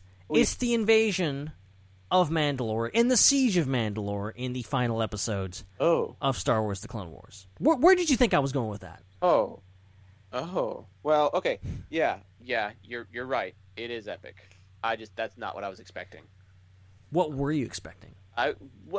In previous conversations that we've had, but those conversations have transpired since, the Siege of Mandalore has happened since those conversations. But every time we're talking about battles in the Clone Wars, you're usually talking about landing at Point Rain. Oh, you are so right. I didn't even think about landing at Point Rain, and I hate myself now. Oh no! Oh no! What have I done? What have I done? Guys, on live programming, I just screwed up Ben's list royally. No, I'm gonna stay the course here. If I didn't think of it, it must not have meant that much to me. All right, that's just the rules. Oh wow. Okay, yes, landing at Point Rain. You can add it to my honorable mentions. It is magnificent. It's the best Star Wars movie. It's not even a Star Wars movie. But okay, back on topic here. I still think Siege of Mandalore, tops it. I think Siege of Mandalore does everything right. It's absolute perfection. Some of the best Star Wars we've ever seen. Some of the best storytelling I've ever seen. And that opening sequence right when they're arriving on Mandalore with the whole invasion, and you got Mandalorians and clone troopers going against other Mandalorians with horns and spikes on their heads. It's just the music. Kevin Kiner hits it out of the park. The whole action, really Ahsoka jumping out of the thing and hopping from different gunships. It's firing on all cylinders. It is so breathtaking, and you had that one shot where she jumps down and lands, and there's a big explosion behind her. It's just a spectacle. It is absolutely amazing. And then top it all off, just the rest of the episode, and Maul showing up, and everything happens like it's the start of something breathtaking and magnificent, but it's a grand start to that whole arc, which is genuinely the best Star Wars movie. It's just not a Star Wars movie yet. I'm trying to get her to make it a Star Wars movie, but they just don't listen. But it is the best Star Wars movie. How is that petition going, by the way? I haven't checked it in quite a long time. Let me go check it right now while somebody else gives their thing. Jake, why don't you go ahead and go with your number one? Are we there? Numero uno. That's number one. And this has been on so many people's lists already, and it's no surprise. I have really nothing else to add to it based on what other people have said, but my number one is the Battle of Helm's Deep from the Two Towers. Basically takes up the entire third-ish act of the movie. And so good, start to finish. and includes a bomb scene, which seems a little bit like, out of everything in Lord of the Rings, that part seems slightly out of place. And the only reason I say that is because, like, Lord of the Rings is, I mean, it's all swords and bows and arrows and hand-to-hand combat, and to introduce something like black powder or a bomb or something, it does seem a little bit high tech for Lord of the Rings, but it works. And just so many good lines. Shall I get you a box? I love that. And again, technically just so impressive. And yeah, what a great way to end the Two Towers with a battle like that. And it's just one of the most impressive battle scenes in all of cinema. Excellent. Excellent. I do enjoy that one. I do. I really, really do. That's why it made it into my 5. Yep. It's really tough when you've got stuff like that, though, because you're also like listening to other people talk about it, and you're sitting there like with your lip zipped, like that's his number 4, but it's my number 1. I'm not gonna talk about it yet. Oh man. And for the record, the change.org petition that started right here on the IPC podcast. Wow. At change.org, I think it's Siege of Mandalore, whatever, you can find it. Release The Clone Wars, The Siege of Mandalore in theaters as a movie. It has 3,542 signatures thus far. 3,500, that's really good. So really not bad. I didn't really expect it to get over like 1,000.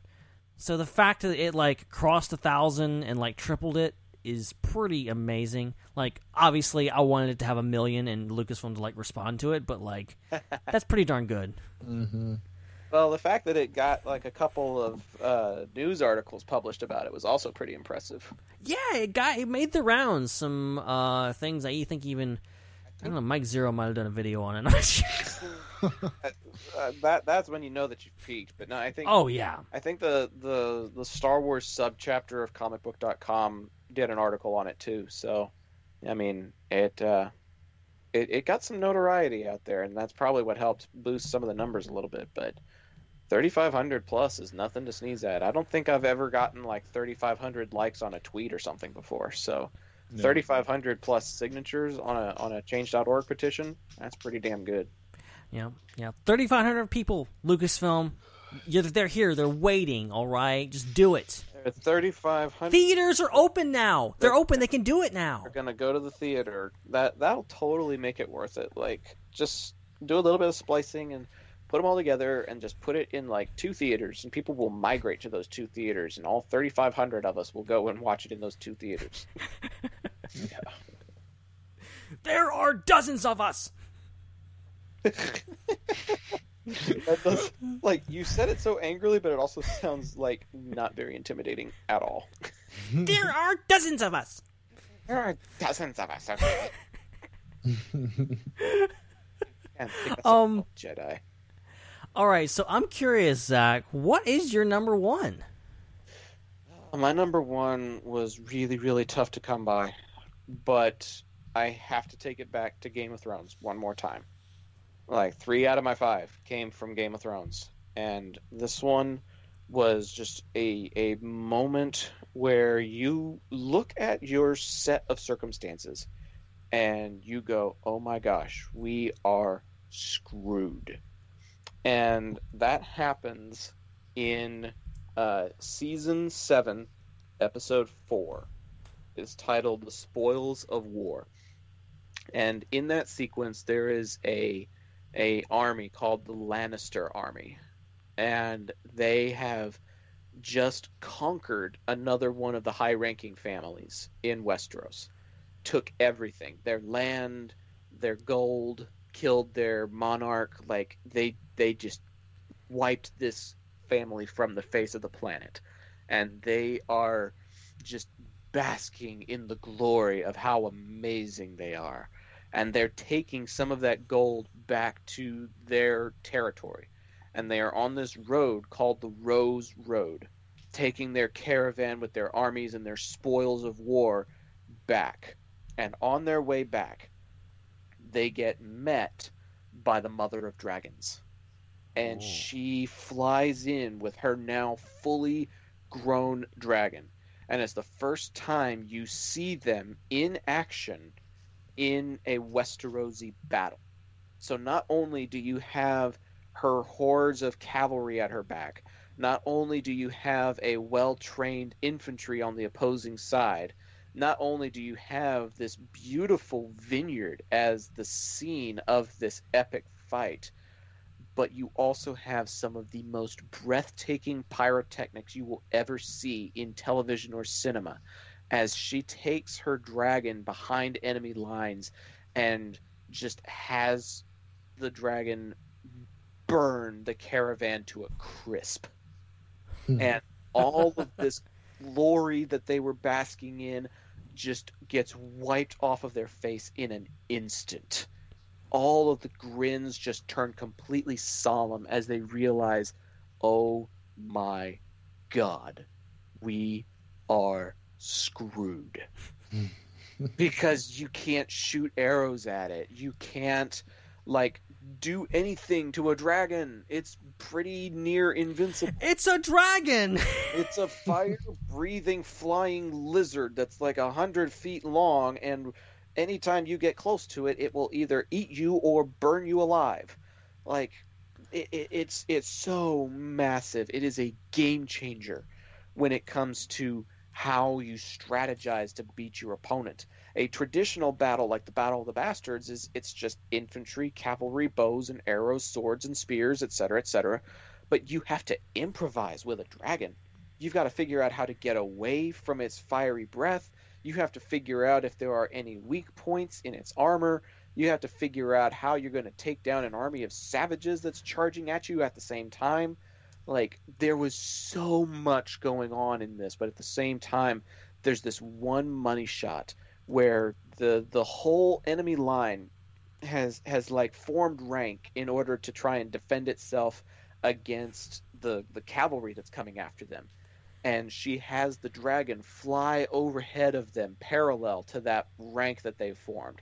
And she says the password or the magic word or whatever you want to call it that incites pyro. And you just hear this and everything goes up in flames.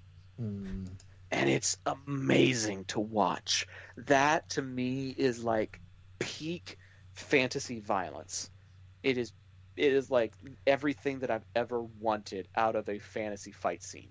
You've got these guys that are basically living in the Middle Ages and they're getting burnt to a crisp. And you're not just seeing the implied violence, you're actually watching these dudes catch on fire.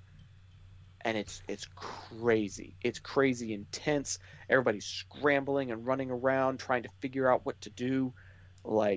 It is a crazy, crazy sequence that I love to watch because you come to realize just how much of a game changer a dragon in your fight really is. I think the image of that is in the promo image for this episode. For this episode, yes, sir. Yeah, yep. I knew. You started describing it. I'm like, I've seen that before. I've seen that footage. Oh man, that's so good. It's oh my gosh, it's one of my favorite fight sequences. I love it. It's great. It's my favorite. That's why I got it at my number one. That is a amazing sequence to watch. All right. I could watch it over and over again. And just for one, to highlight a list that was just submitted, and two, to hold you in suspense just a little bit longer on what my number one is, I'm going to throw it to our good buddy Francisco Matallana in the chat right now, who just submitted his list. Oh, and jeez, Francisco, cutting it close there, aren't you, buddy? And this is literally the last one, I think. I think this is the very last one. Francisco, you're under the wire, my friend. And he says, Dark Knight Rises, Battle for Gotham Soul. I mentioned it off the top. Great big battle in the streets, and you have Batman and Bane going at it. And then Saving Private Ryan, D-Day, Two Towers, Helm's Deep, obviously. Mogadishu, Black Hawk Down. I had first mention of Black Hawk Down this tonight. Anchorman again. The news team battle. So Anchorman's getting a lot of love. And then for the 1,000th time, Rogue One, Battle Scarif. Enough said. Enough said. It's super deserving. I'm telling you, man. It's super deserving. And, okay, so are we ready for this? Ready for mine? That's a mouth drum roll.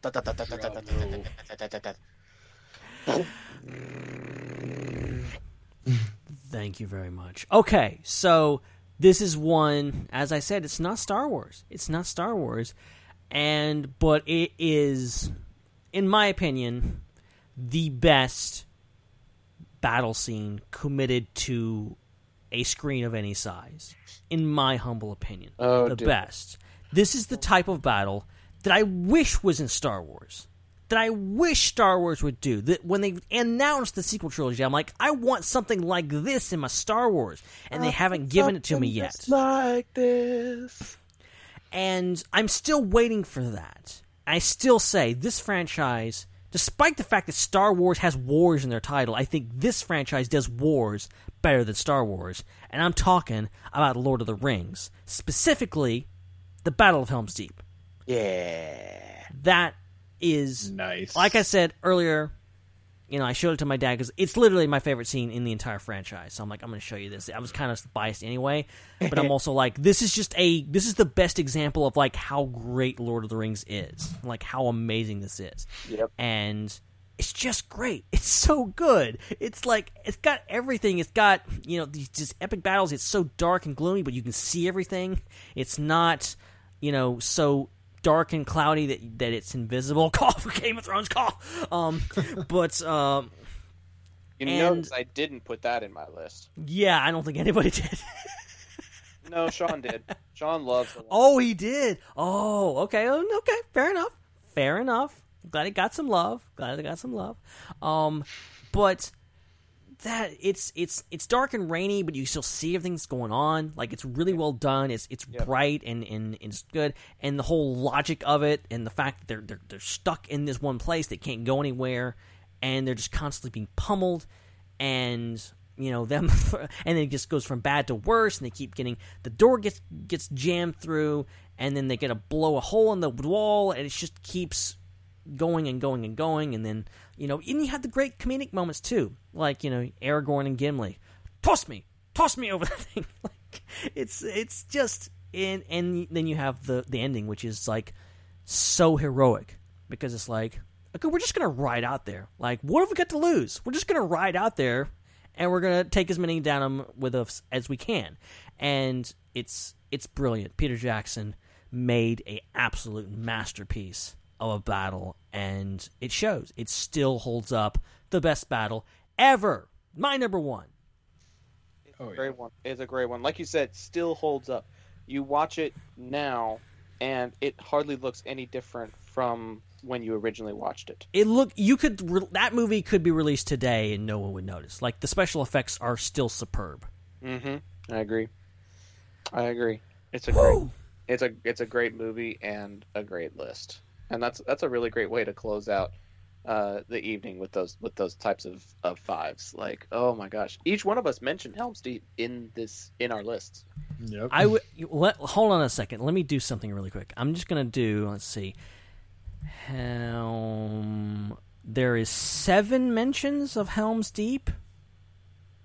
1, 2. I could be, depending on the spelling, I could be missing some. There's at least 7 just from other people, and then it's all in our list at various things. Number 1 for both me and Jake. So, like, yeah, Helm's Deep is people kind of like that scene. It's kind of a big deal. And that was... I'm glad I was able to hop on for that last little bit of excitement there. We all got kind of pumped about Helm's Deep for a second there. That was amazing. Well, okay, so... obviously, we've got a couple segments to go before we can wrap this up. We do need to start wrapping it up pretty quick, probably, because it's getting late, as usual. Just a little bit. We always late. But I'm thinking, since Helm's Deep has gotten so much love tonight, do we do a quote from that scene? Heck yeah. I think that's appropriate. So okay, people, and I'm throwing this out to everyone. People in the chat, get your keyboards ready. I want to hear some suggestions. What bit of dialogue would you love to hear tonight? Because I can just magically make it happen. Your wish is my command. Probably anything with Legolas and Gimli. I was just gonna say that. Yeah, probably the whole exchange about shall I find you a box? Yes. That stuff. I think that would be good. Yeah. Either that or the conversation between Legolas and Aragorn down in the caverns before the fight starts. Where he's like, then I shall die as one of them. Yeah, that's really good. That's great. That's great. It'll be one of those. We'll find out together. I'm just gonna hand it over to myself in the future editor, and we'll find out what it actually was, and we'll see. So without further ado, here is tonight's quote of the night.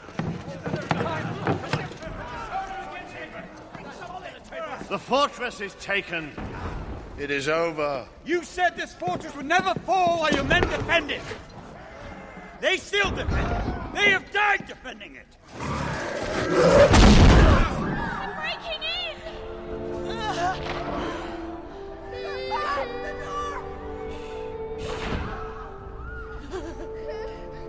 Is there no other way for the women and children to get out of the caves? Is there no other way? There is one passage. It leads into the mountains. But they will not get far. The Uruk-hai are too many. Send word for the women and children to make for the mountain pass and barricade the entrance. So much death. What can men do against such reckless hate?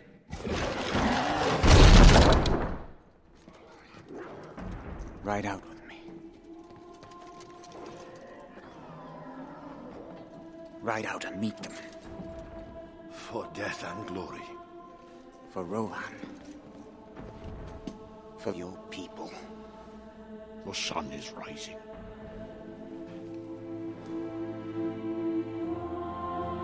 Look to my coming at first light on the 5th day. At dawn, look to the east.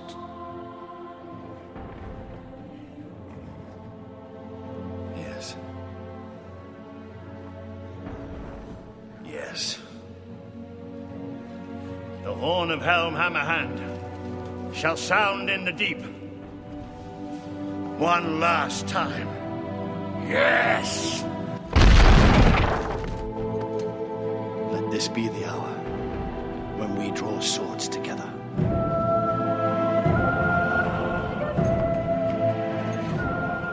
All right, well, that was an incredible quote of the night from an incredible scene. And just keeps getting better. And this was an amazing talk, guys. This really was. I always enjoy top fives, but this one was quite the top five. And glad you could join us, Zach. You came in right at the nick of time. Yeah. I timed it perfectly. I did that on purpose. Of course you did. Of course you did.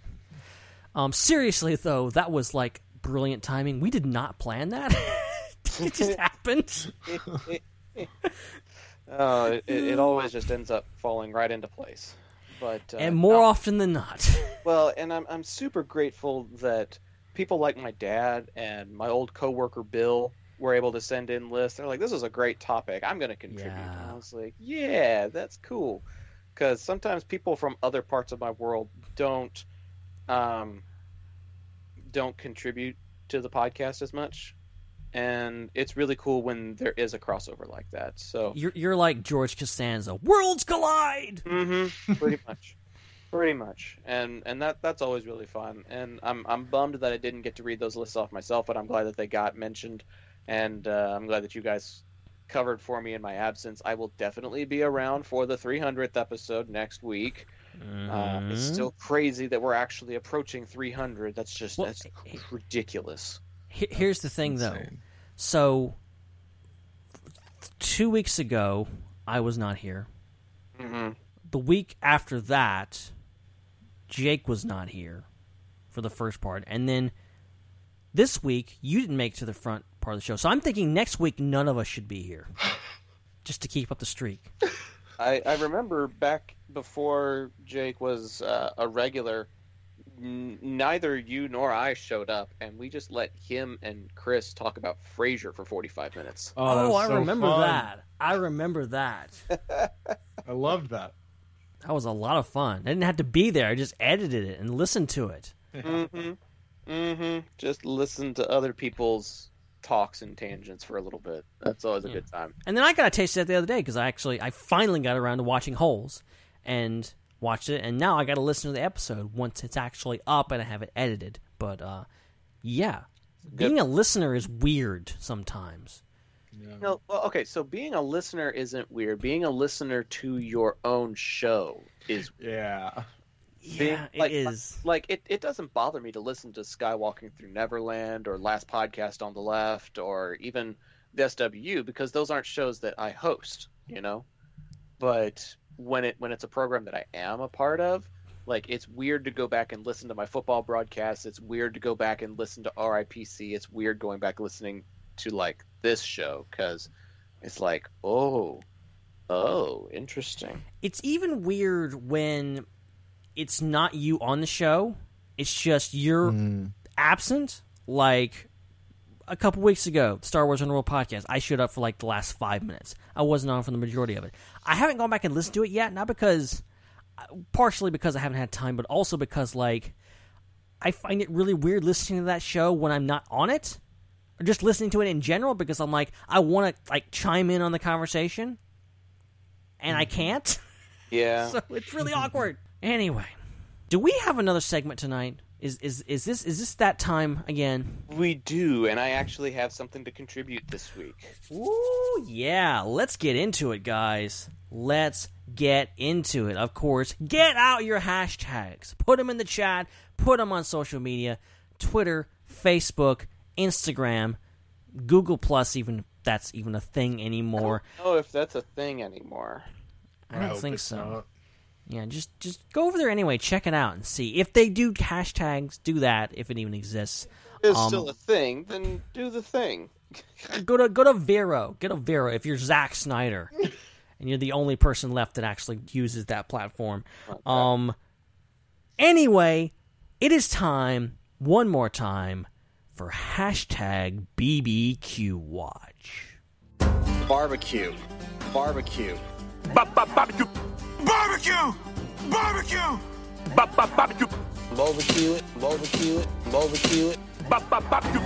Barbecue sauce. Barbecue sauce. Barbecue. Barbecue. Barbecue. Barbecue. Barbecue. Watch.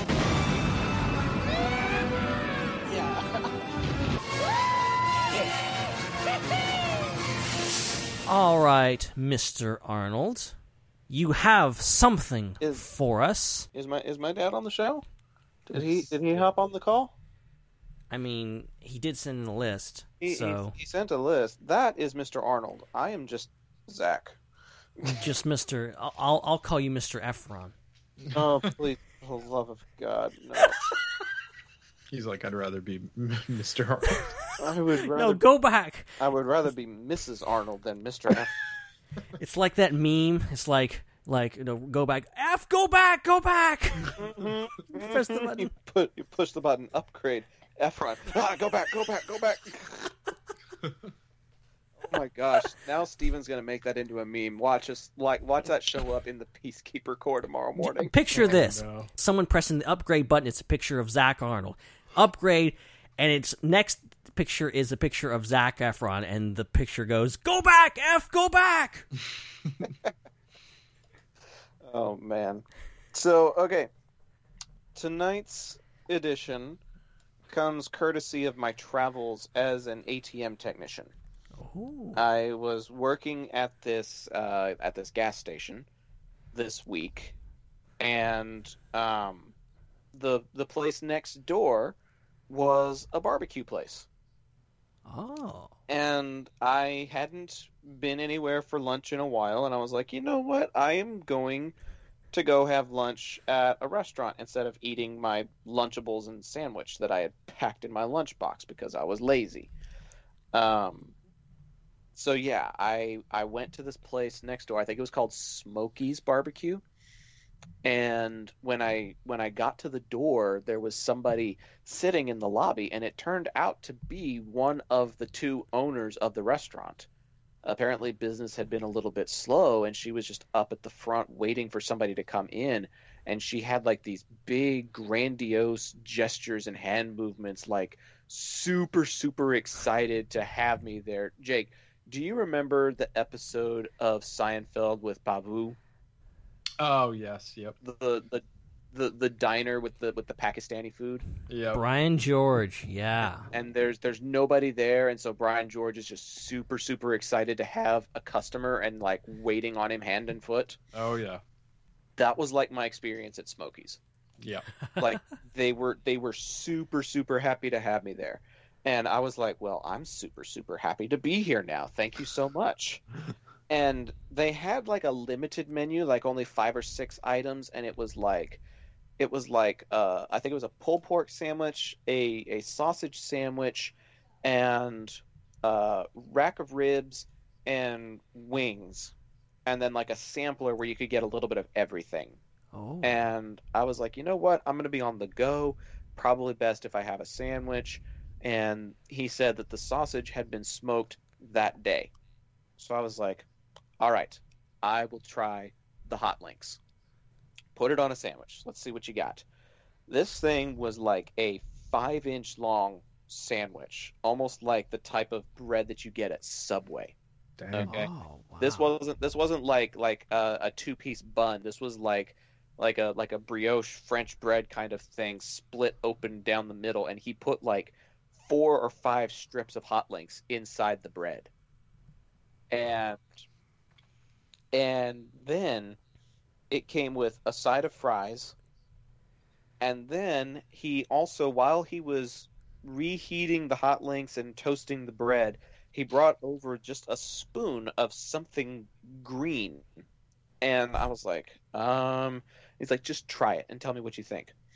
Lo and behold, the guy that was doing the chef stuff for the day had made his own in-house jalapeno relish. Dang. So it tasted very much, it was the consistency of pickle relish, but it had a little bit of tang to it because he threw in some mustard, and it had a little bit of heat to it because it was blended jalapeno instead of diced pickle. And that stuff was good. It was really tasty. And he was like, "You want me to put that on the bun for you?" And I was like, "Hell yeah." So he threw that on both sides of the bun and then topped it with some pickles and onions, and put the slaw that usually goes in the sandwich. He usually puts the coleslaw in the sandwich with the meat. He took that and put it on the side instead of on the sandwich. So I technically ended up with 2 slides plus homemade jalapeno relish on my sandwich. Wow. Guess how much a meal like that should cost? Like, Ben, if you had something that was like the picture I sent to you guys, what do you think should be the amount charged for a meal like that? Over $20 probably. 20? Oh, that's a bit steep. If I went to a barbecue restaurant and they charged me $20 for a sandwich and fries, I don't think I'd actually buy it. I was thinking like in the 12 to 13 region probably. That seems more reasonable, yeah. That's probably the ballpark of what I expected it to be, and I was willing to pay it. It seemed like a small restaurant, and they told me they'd only been open for like 2 weeks, and I was like, yeah, okay, that's probably around the range of what this is going to be. When they rung me up for it, it was a even $8 tab. Damn. Nice.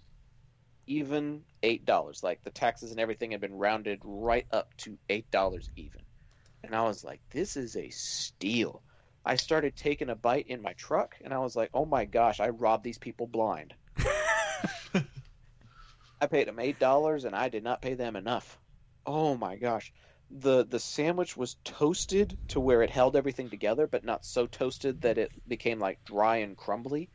And the meat, even though it had been reheated, it still tasted really, really fresh.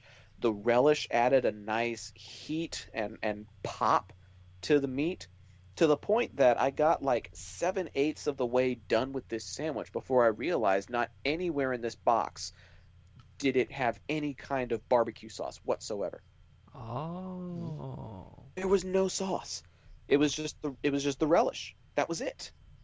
And it was enough. There are very, very few times that I have ever had barbecue so good that I didn't miss the sauce. But this was one of those times. I did not even notice the absence of the sauce until it was too late. That's how good this barbecue sandwich was. Wow. That's awesome. It's impressive. It was so good. And I literally stumbled across this place by accident. Like, I was just like, yeah, sure, what the heck. I was perfectly content to swing into a Wendy's or something. But then I looked at that and I was like, I haven't had barbecue for a while. I'll try that. And I did, and it was amazing. Sometimes the best places are just places you just, you stumble upon. You just say, hey, I'll give this a shot. And you're like, oh my God, where has this place been all my life? You mean like a little place called Rob's BBQ on the side? I mean, I wasn't going to name names, but... I'll get there one day. Man, there are times where I'll see you guys' Facebook page say, like, we're open until 7 p.m. And I'm like, I wonder if I can get it delivered by 7 p.m. Man, if I could get Uber Eats to do that, man, that would be fantastic.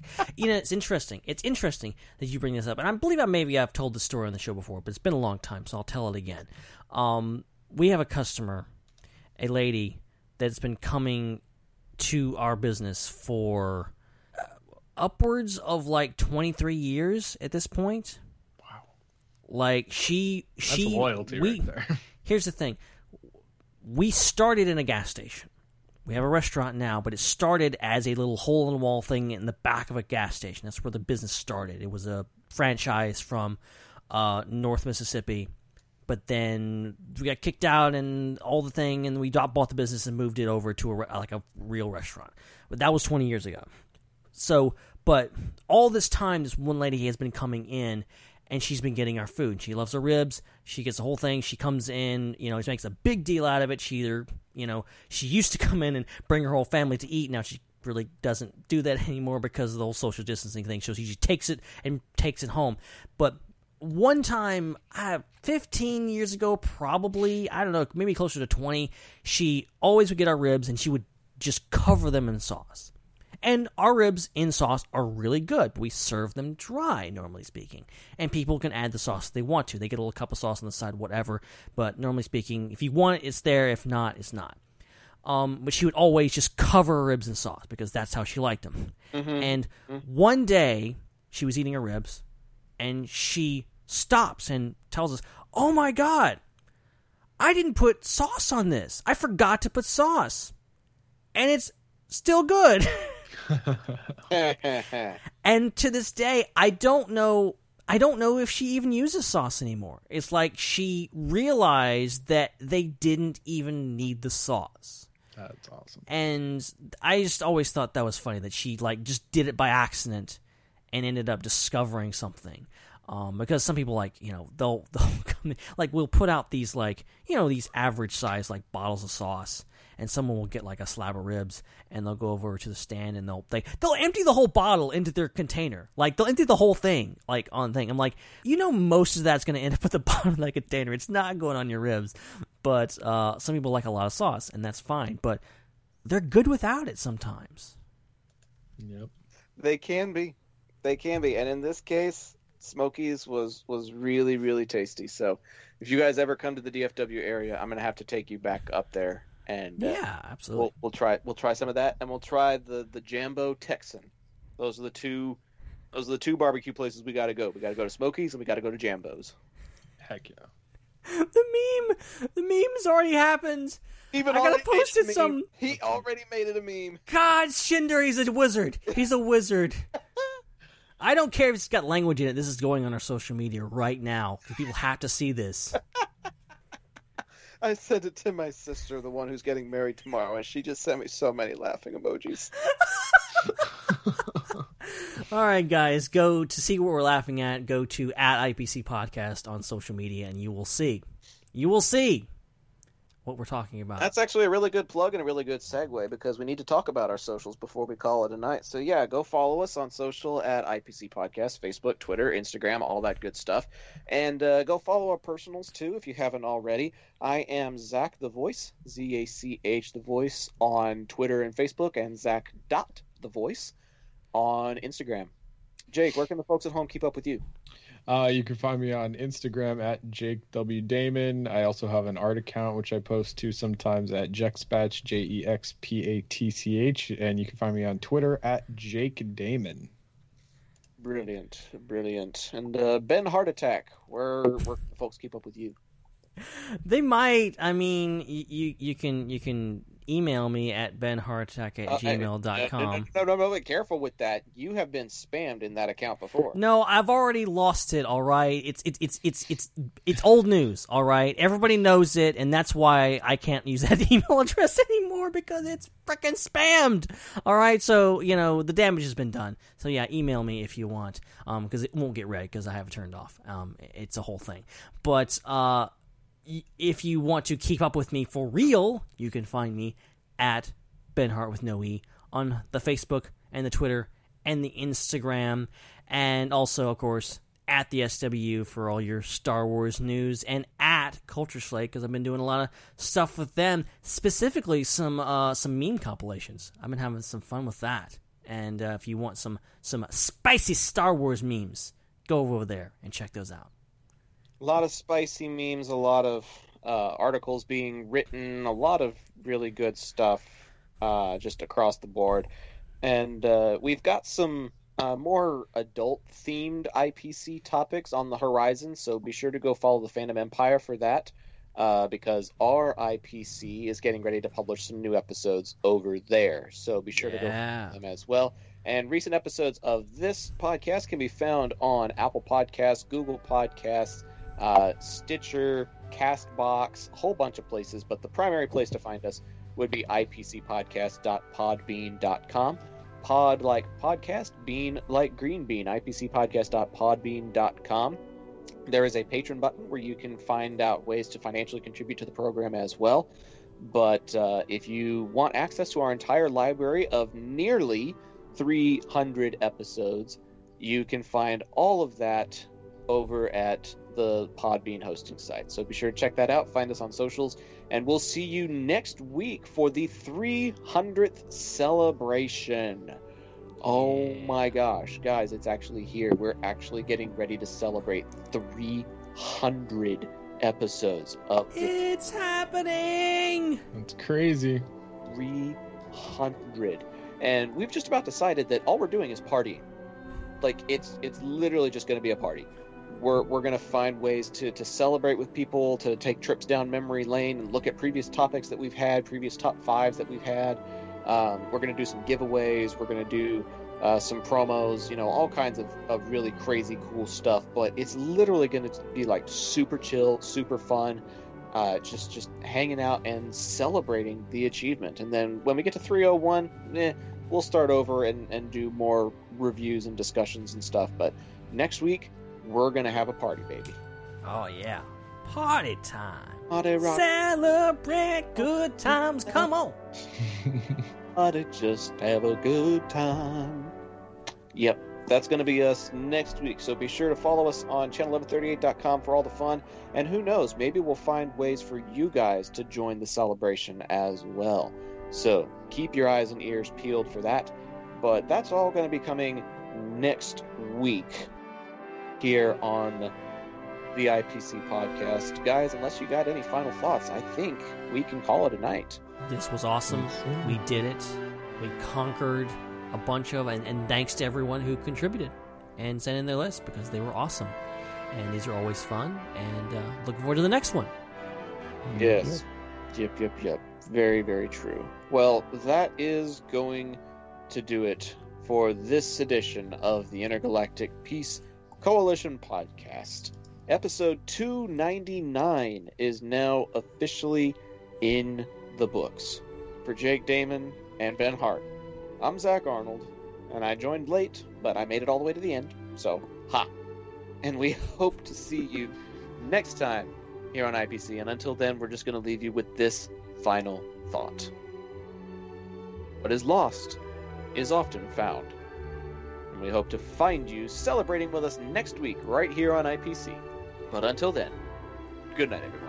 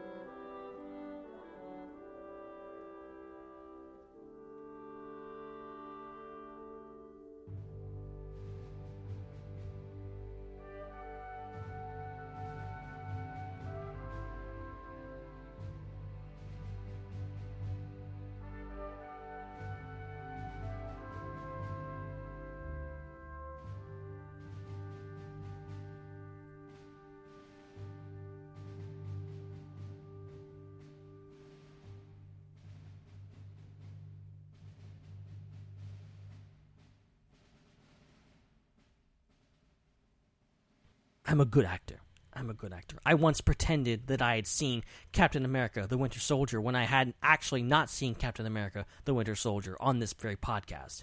I am an actor. Give me an Oscar. I almost forgot you did that. Yeah, I BS my way through it. I pretended I had never seen V for Vendetta. I also talked about a full-length movie once when I actually hadn't seen the full-length movie on this podcast one time. I'm not going to reveal that tonight, though.